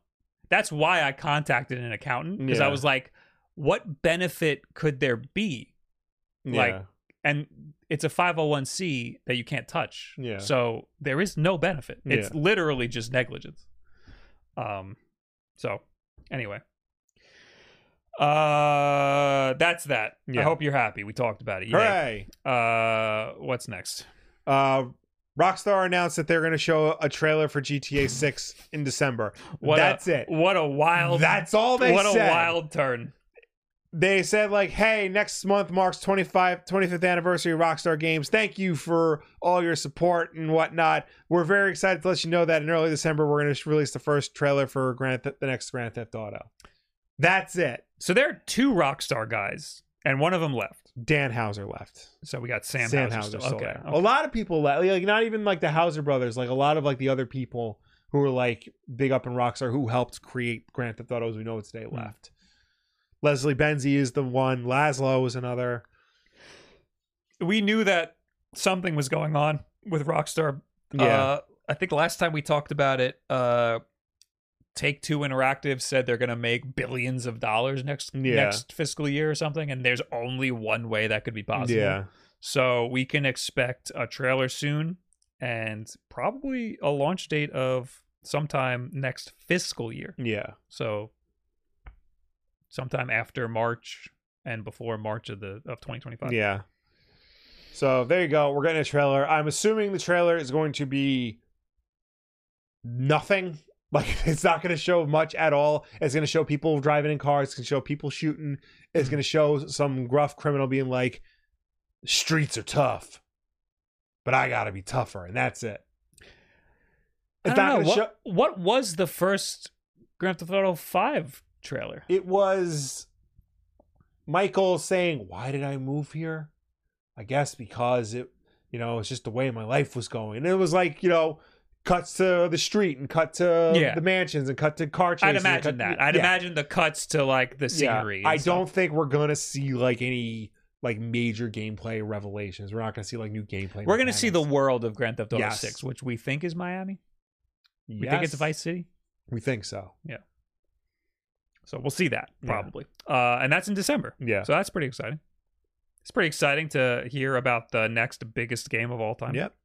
Allegedly, the budget is like $1 billion for it, which I think I heard 1.6 is sticking in my head for some reason. I mean, if that's the case, like that's ridiculous. Mm-hmm. And I've also seen it somewhere where like the standard edition of this game could cost $100. Yeah, and I believe it. I don't want to believe it. But the more I think about it, the more I feel like they could get away with it. Yep. And that would set an awful precedent. I would pay it. I would not. I would wait until the game is on sale. And I would buy it on fucking Steam so I don't have the same issue that I had last time. Right. Actually, wait, it might not come out on PC first. Yeah. It might only be console. Oh, that would suck. Because I had that, it came out on PS3. Yeah. And then immediately came out on PS4 and it was a different version. Yeah. And all my friends got both, so I couldn't play online because I didn't want to buy the whole thing again. Yeah. Anyway, new report reveals that Modern Warfare 3 development time was half that of a normal Call of Duty. I got in a little trouble. Oh? Because I made a tweet. Okay. That said, 3,000 people worked on this Call of Duty, and not a single one of them said, hey, these menus are fucking garbage. And a lot of the like replies are like either like people being like they probably said something and the top brass told them to shut up, which is probably true. And also people saying that it was rushed. Yeah. So it's not a traditional Call of Duty situation. According to Bloomberg, Sledgehammer Games had to make the latest Modern Warfare in a year and a half rather than the typical 3-year development cycle. The development of Modern Warfare 3 was reportedly rushed because another Call of Duty that was delayed out of 2023 release window. Previous reports revealed that Modern Warfare 3 was originally conceived as an expansion to Modern Warfare 2, but that Activision decided to make it into a full sequel. It initially was supposed to take place in Mexico, but the finished version was fully rebooted to a story. Fully rebooted the story and instead featured villain Vladimir Makarov. Sledgehammer Studio head Aaron Halton took to social media to say that the game was conceived as a premium game from the beginning. I'm sure he said that while held at gunpoint. So I played Modern Warfare 1, 2, and 3, the originals. Yes. The story was bad. There were moments in the story that were amazing. Yes. But the overall story, just in one ear, out the other, I don't understand what anything was going on. I actually rewatched the major cutscenes. Yeah. When Modern Warfare 2 came out, because I wanted to see like the story, like as I played it back then, and like what changed. And I am so confused. So what happened? So Modern Warfare 3, I haven't played the campaign. Right. I have no intention on doing it. The Modern Warfare 3 campaign is a unique thing that has nothing to do with the old Modern Warfare games. It just so happens to have Makarov in it. Yeah. So originally it was going to be Mexico, but did that have anything to do with Modern Warfare 3? All right, time out. Okay. So you know how the current Modern Warfare series, the ones that came out within the last 5 years, they feature Soap and Price and like the guys from the last stuff. But they are not the same Soap and Price and Ghost from the original trilogy. Okay. It's a complete remake. Yes. So Makarov is a different Makarov from the original trilogy. And they're not doing the same things. There's a little overlap, there's like no Russian. There's a little overlap, but it's not necessarily the same thing. Okay. Is there an equivalent that I could think of? What do you mean? Like another movie or something? It's like Trigun? Yeah, like Trigun. Or Casino Royale, like rebooted James Bond. Okay. And, they brought back M and Moneypenny and Blofeld and Q. It's the same characters, but in a different setting and story from what the original characters were doing. Okay. It's a new version of that story. Okay. Make sense? Makes sense. It still doesn't make sense why this one's called Modern Warfare 3 and has nothing to do with Modern Warfare 3. Well, because 2 had like some vague connection to 2 because it had the no Russian. No, this one has no Russian. This one has no Russian? This one has no Russian. I fucking don't know anything then. Forget it. Where was I? Modern Warfare 3 allows players to carry forward their operators and skins from Modern Warfare 2, which in a sense makes the game the franchise's first true sequel. Unfortunately, former and current employees reportedly were under the impression that it was an expansion at first until much later in development. As a result, the studio reportedly had to work nights and weekends to finish the game. There was also pipeline inefficiencies as Sledgehammer had to check in with Infinity Ward, the studio who usually handles the Modern Warfare games, for feedback. Additionally, they reportedly felt betrayed as they experienced a similar short development cycle with Call of Duty Vanguard, and the company promised that it wouldn't happen again. Furthermore, Sledgehammer pitched a follow-up to 2014's Advanced Warfare, codenamed Anvil. However, it was put aside so that the studio would work on another Modern Warfare game that would include the popular Zombies mode, multiplayer maps, and a single-player campaign. So, I've been playing the multiplayer. Yeah. And I kind of like it a lot. Yeah. But I will say, I hate a lot about this because it does feel like DLC, even though it is a completely new $70 game. Yeah. And then I spent another $20 or maybe $10 because I wanted a specific gun and you have to unlock it, or you can just spend $10. Anyway, the fact that it is the same game but $70 extra I think we talked about this already, how the download for the game is really big. Yeah. Because you also need all of Modern Warfare 2. Yeah. Because it literally is a DLC. We talked about it then. This was supposed to be an expansion pack, but it wound up being a full retail game. But not only do you need Modern Warfare 2, so that's 2 games. Yeah. You're download. If you buy this, I don't own Modern Warfare 2, I don't think. Right. So I have Modern Warfare 3. Forces you to download Modern Warfare 2. Right. It also forces you to download Warzone, which I had deleted. Right. So listen to this bullshit. Okay. We played in a group with a bunch of people the other day. Yes. For some reason, me and Hannah cannot play together. We're not allowed to join up on a team. Okay. It says no. It says you can't do it. You click on the name and nothing happens. Okay. So the workaround is me and Hannah go into Modern Warfare 3. Then we load Warzone, which closes Modern Warfare 3, opens Warzone. We join each other in Warzone. Then we back out to Modern Warfare 3 again, and it closes Warzone and opens Modern Warfare 3, and now we're together, and now other people can join us. That is too many loops to jump through to play a video game. So now they call it Call of Duty HQ. Yes. And that's all of those games together. Yeah. I can't wait for Microsoft to see this bullshit and be like, you can't do this anymore. Yeah, if like, I know we said before that, like, you know, companies buying companies isn't exactly good, but this is good that could come of it, because I mean, I hope that they actually do that. This is no way to run a business. This is no way to run a video game studio. It's bad enough that they have that, you know, these studios, Sledgehammer and Infinity Ward and Treyarch, they're forced to make Call of Duty games until the day they die. And then, you know, they have to rope in other studios like Raven and Neversoft and Vicarious Visions to like help them with that, because they're so overworked that they have to get outside help to make these games.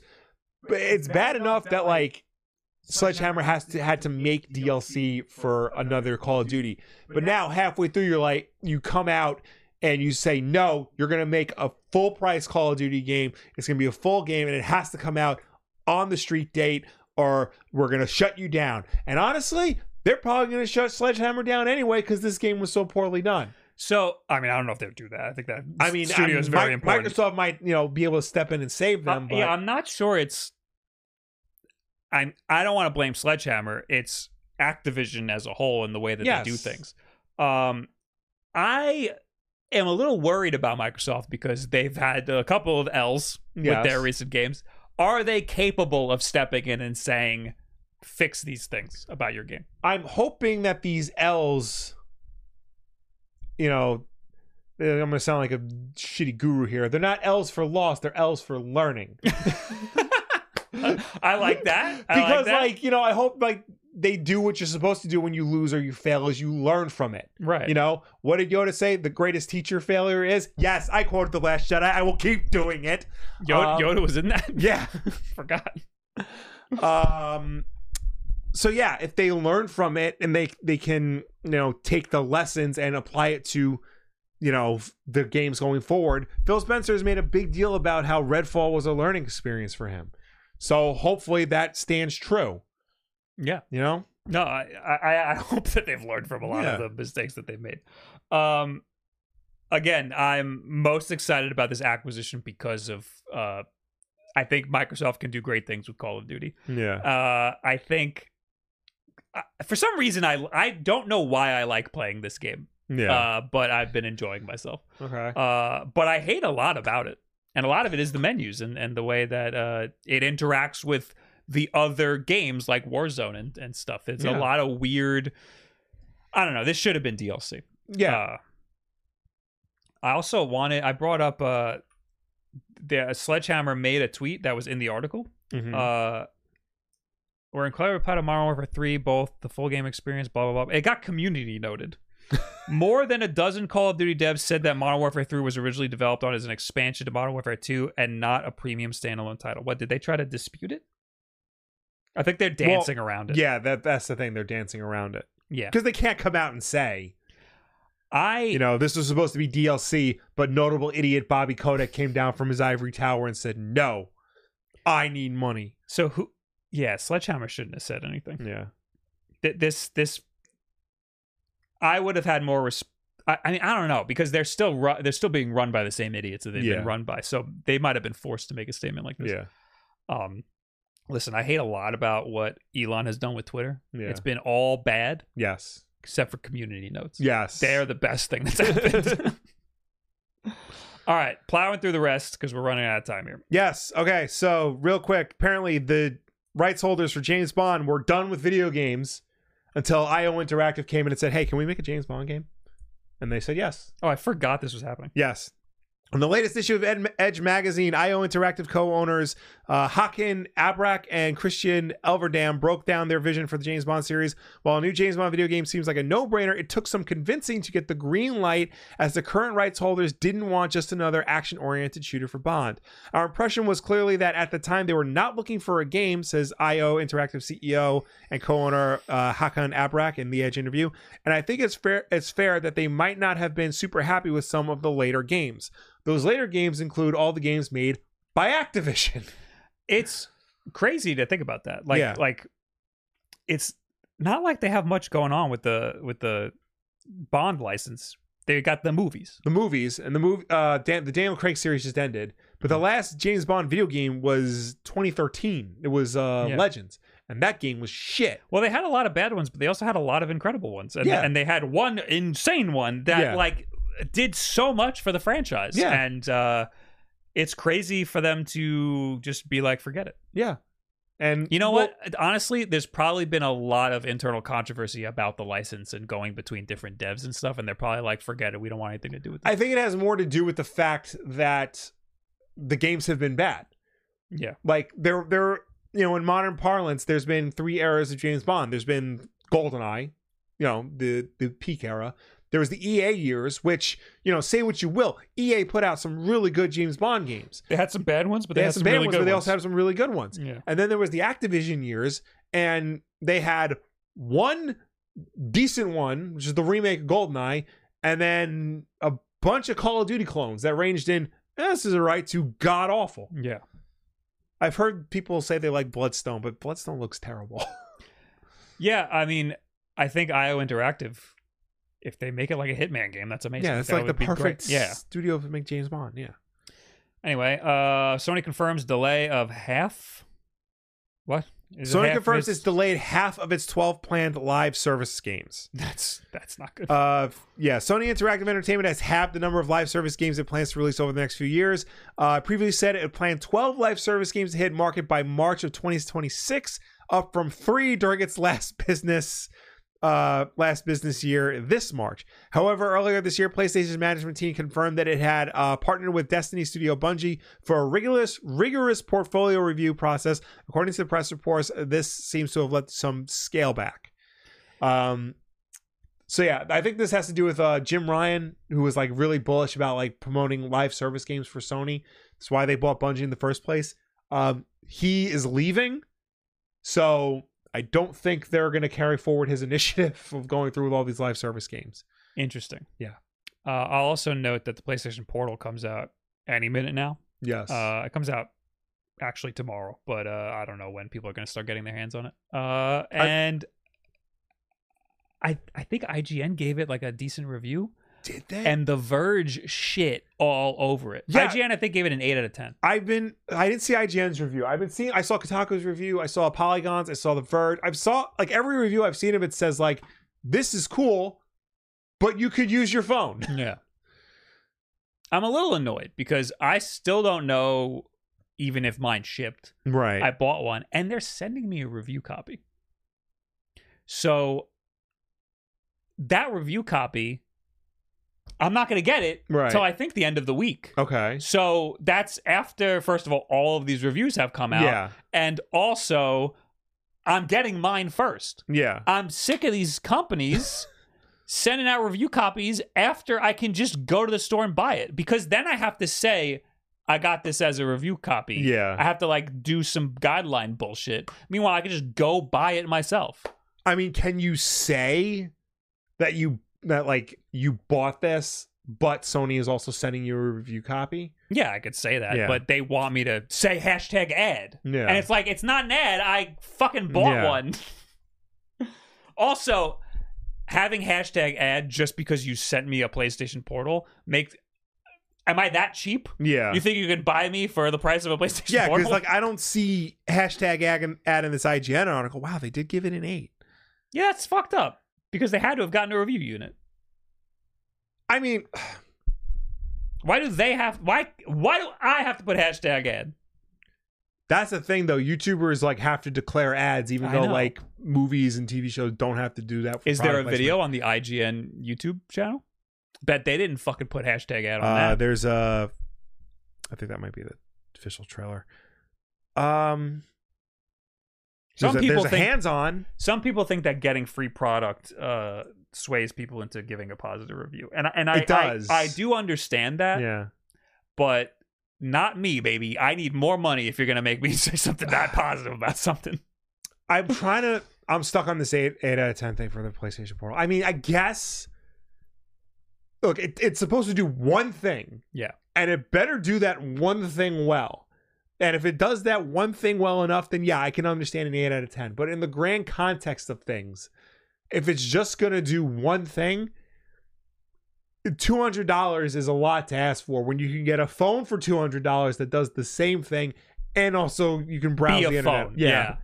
I agree. I was talking to somebody about it today, actually, and I was saying, like, look, people who are interested in it are gonna know if it's for them before they buy it. Yeah. Otherwise, you're not gonna buy it. So it's gonna be a weird thing to review. I mean, no, it's not, because I'm gonna review it against just a phone with a backbone controller because it's the same thing. And I've been using the phone with a backbone controller, and you know what?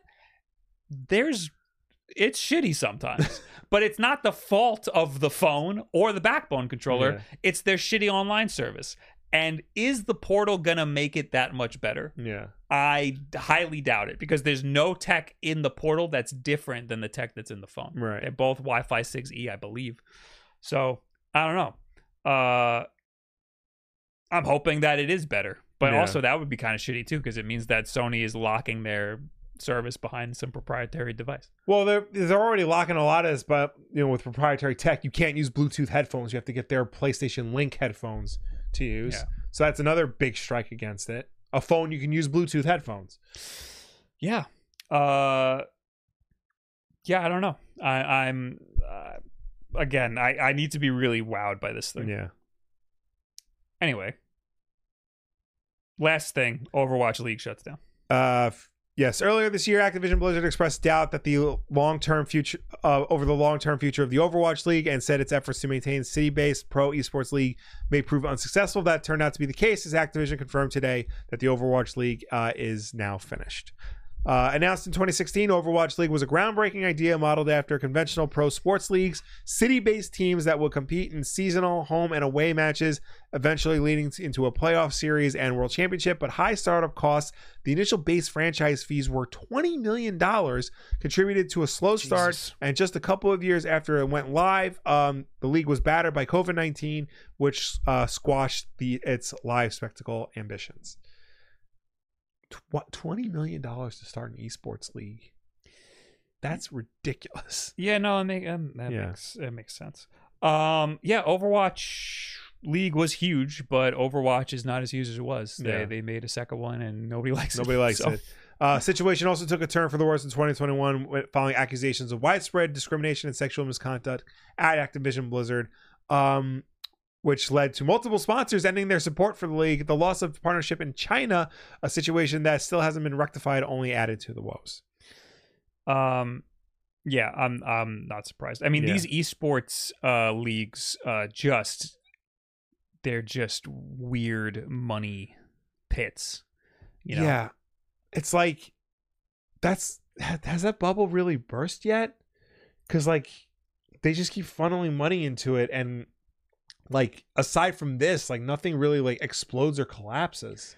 I don't know. I think that there are certain esports that do make a shit ton of money, but I think there are other ones that people just shovel money into because they think, hey, esports, that's a thing to shovel money in. That's a thing that's a good investment. And then they don't really get a lot of views or anything. Yeah. So I don't know. I think that's certain ones are doing fine, but I'm not surprised that Overwatch League is over. Is all I'm saying. Okay, how about this? Tweet of the week.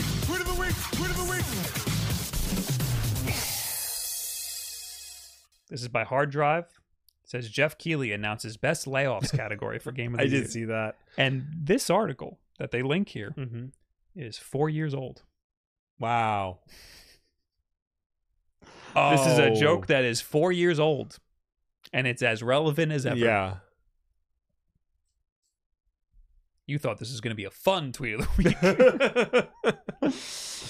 Anyway, all right, we're going to talk to you as quickly as possible. Starting with people who left comments on last week's Wolf Den podcast over on the YouTube channel, youtube.com/Wolf Den podcast. Wolf Den podcast. Podcast. We got John Kerbaugh, who says, will you enjoy Chris Pratt as Link? Did you watch the Garfield trailer? I did. That is weird. That is a weird trailer to watch. It filled me with rage. I'm not one to get mad over Garfield. I don't have the energy to do that. But like, it just felt wrong. I was fine until like the music kicked in, and then it turned into like a generic animated trailer. Yeah. And then I was filled with rage. Yeah. And Chris Pratt is just Chris Pratt. He's not Garfield at all. There was parts where he spoke slowly and flat, and I'm like, okay, like you kind of got it. Then he gets like really like emotional and overexcited. And I'm like, that's not Garfield. No. He's lazy. Yeah. He'd be happy to get cheese on his lasagna, but he would not like be overly excited about it. Mm-hmm. Ooms of Doom says, on the topic of Bob not being in Spider-Man 2, what video games would benefit from the inclusion of Bob NPCs? Chat? Yeah. Where should I be involved? Where should you just show up? Where should I show up and just be an asshole? The Sims? The flower in Mario Wonder? Okay. There you go. All right. Pizza Tower? Okay. Hipster Sim 2024. All right, I resent that. Parker838 says, Bob's point about professors and teachers not wanting to adapt to a new medium or technology and then they complain is spot on. I had a teacher in high school that was very old school, and it was almost impossible to convince him a new way of doing something can be helpful. I'm sure everybody knows somebody in that boat. I heard an interesting thing about how kids these days, I think I've brought this up before, kids these days who didn't grow up with the same sort of technology are having issues, troubleshooting minor things in a similar way that boomers have had issues with it. What do you mean? Like if there's something, like they can't use computers and stuff to the same level in a similar way that boomers do, like because I think it's because the way we came up with computers, we know a lot more of the ins and outs just by the nature of how things have changed over the years. We were like learning it as the technology was advancing and changing, and we know how things work at like a smaller, at like a base, a more base level. Well, because we kind of had to, because like there was nobody like to really teach us how to do it properly. Yeah, and like I guess nowadays like everything just works the same, and it's just expected to work. For example, I know some people who don't have computers. Like I know people who are our age who don't have computers, or that like wouldn't know how to open an exe file on a computer. Yeah. And I think that there's a lot of younger people who are in a similar boat because they don't need any of that stuff. Right. And I don't know, that might not necessarily be a problem. Maybe they don't need that going forward. There's a lot that they don't need, but there's inevitably going to be some things that they will need to know, Somebody will eventually, but there's going to be nerds who will be able to figure that out. I think that that's an interesting conversation when you involve AI, because a lot of AI is you tell it to do something and it does it. Yeah. So like, for example, when we have a problem with our computer, we will go to Google and type in the problem, and we know how to read Google and implement the solution. Yes. Our parents don't know how to do that. Correct. And a lot of Zoomers don't know how to do that. But eventually, Zoomers will be able to go to Google. Why don't what's my Facebook password? Yeah. And then it might just spit back a way to figure it out, and it might just do it for them. So that's going to be they'll have their own solutions that are different than the way that we're thinking about it now. Anyway, Ayo, it's Nigel Gaming. Says Derek Connolly is said to write the live-action Zelda movie. If you're unfamiliar, didn't we talk about him? With his disasters, he's listed as the writer for such greats as Rise of Skywalker and Jurassic World Fallen Kingdom. We may be in store for quite an abomination. We can only hope Miyamoto is more involved than not. I'm going to defend his Rise of Skywalker credit, because he was the writer during the Colin Trevorrow era of Rise of Skywalker, not the J.J. Abrams era of Rise of Skywalker. And that's his script for Rise of Skywalker. When that leaked, it wasn't called Rise of Skywalker. It was called Duel of the Fates. Ooh, that's cool. That version, that version, it has been unanimously said to have been better than the final product. I could see that. So I'm gonna give him the benefit of the doubt with that one. The Jurassic World movies got worse over the time, so yeah, I'm not gonna defend him there. He doesn't have a lot of credit. He did Safety Not Guaranteed, which is also a Colin Trevorrow movie. That wasn't bad. Kong Skull Island was very good. I don't want to take too much away from him. I feel like I feel like there's not a lot of experience with a lot of the people who are being talked about with this movie. I feel like there is potential for it to be a good movie. Yeah, I don't think it's gonna be a shitty movie. I don't think like, just because he doesn't have like, one out of the ballpark hit, that doesn't necessarily mean the movie is going to be bad. Right. I think Avi Arad being involved makes it mean that the movie could very well be bad. Hair and Wire says, hope Nintendo isn't replacing amiibos with NFTs. What the fuck? Though maybe that's what the second screen is for, displaying your NFTendo. Okay, I could see that. Oh my god. Please, no. That'd be sick. If you spend your platinum coins that you earn on little NFTs that always display on a second screen. That's sick. Patent that. All right, now we're in chat very briefly. All right, late. Give us some good questions. Anyone give us money for questions? Psych Delirious says, loving the free feet content. I got to remember to put on shoes before we do this. Jay Palmer, thanks for the 2 months. And that's it. Okay. Can I play Game Pass on Steam Deck? Yes, it is a huge pain in the ass, though. Yeah, that was another thing that Valve was saying. They're working on dual booting. So you can boot into Windows proper, but like that's low on their totem pole. It was low on their totem pole because they're trying to get the OLED out the door. So they've been working on that since the Steam Deck came out. Yeah. And I have not put Windows on a Steam Deck because I am waiting for the dual booting to get figured out. Because right now I think you need to.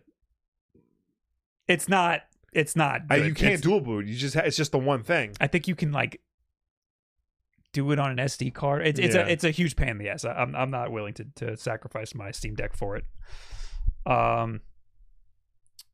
Polo Joseph's thoughts on this PC Gamer tweet, and it says 505 Games parent company lays off 30% of its workforce. Says gamers really only want sequels, so that's what it's going to make.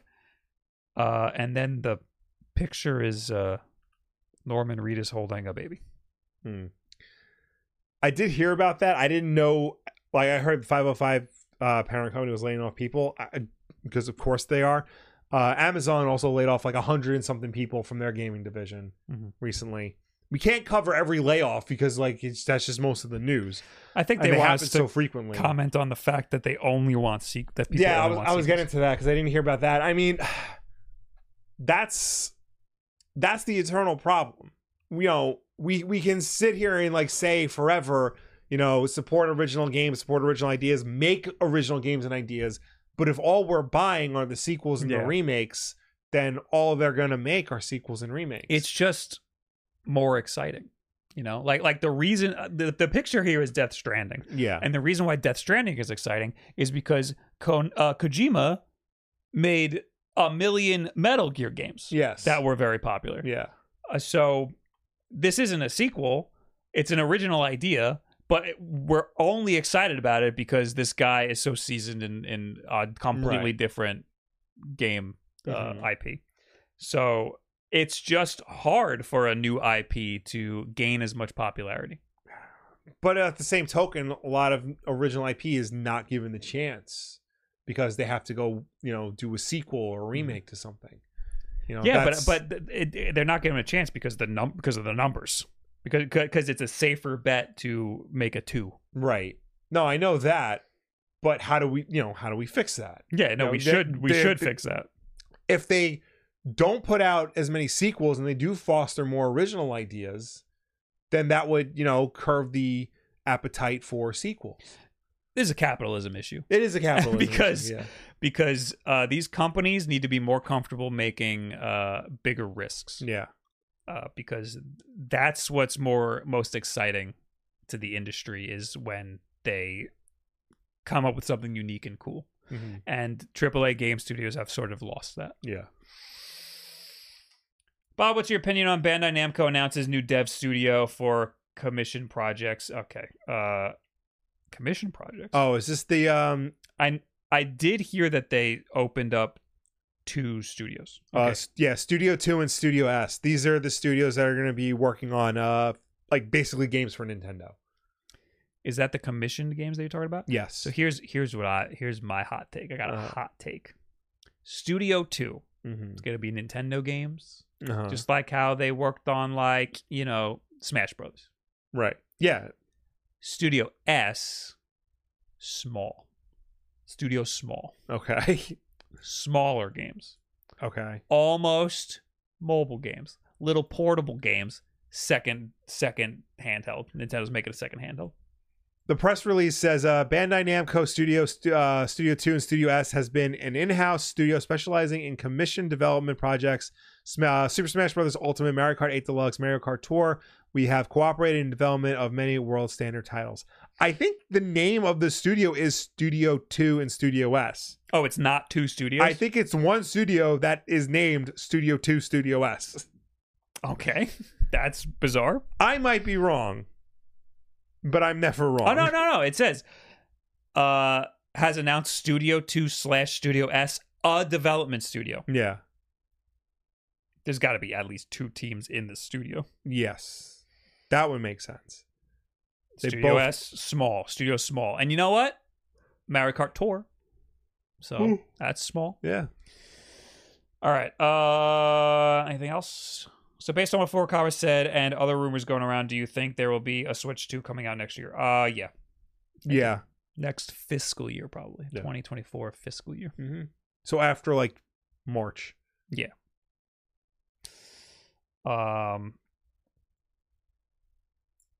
Anything else? I think we're done. Oh wait, we got some notifications from Mike Havart. Thank you for the 3 months. Just realized I can do this again. Thank you. And Jay Palmer, thanks for the 2 months. I think I said that already. All right, thanks for hanging out, everybody. Thank you for tuning in. Thank you for watching us. Thank you for chatting with us. As always, the Wolf Den Podcast is every Tuesday night at 8 p.m. Eastern, right here on twitch.tv/WolfDen. If you can't make the show for any reason at all, we always put it up as an archive version over on the YouTube channel, youtube.com/WolfDen Podcast. So you can go check us out over there on demand whenever you want. If you prefer to listen to us rather than watch us, you can do that as well. We're also an audio podcast on any and every audio podcast service. Apple Podcasts, Spotify, Audible, apparently. But no matter where you get this show from, folks, please be sure to subscribe, rate, and review us because that helps us with placement on all of those respective platforms. We're rating Wood. He is doing the Game Awards thing right now. Okay. So go watch him do it. He's on Games for Impact. Should we bully him into voting for one of them? I'll let you We didn't guys, do a Game for Impact game. You know what? If it was another category, I would bully him into one. But we can't do this. We skipped this category. Yeah. I'll see you guys on Thursday for the Nintendo podcast and also a video. And also I'm going to stream. It's a busy day on Thursday. Okay. Thank you guys for hanging out. And we'll see you later. Goodbye. Bye.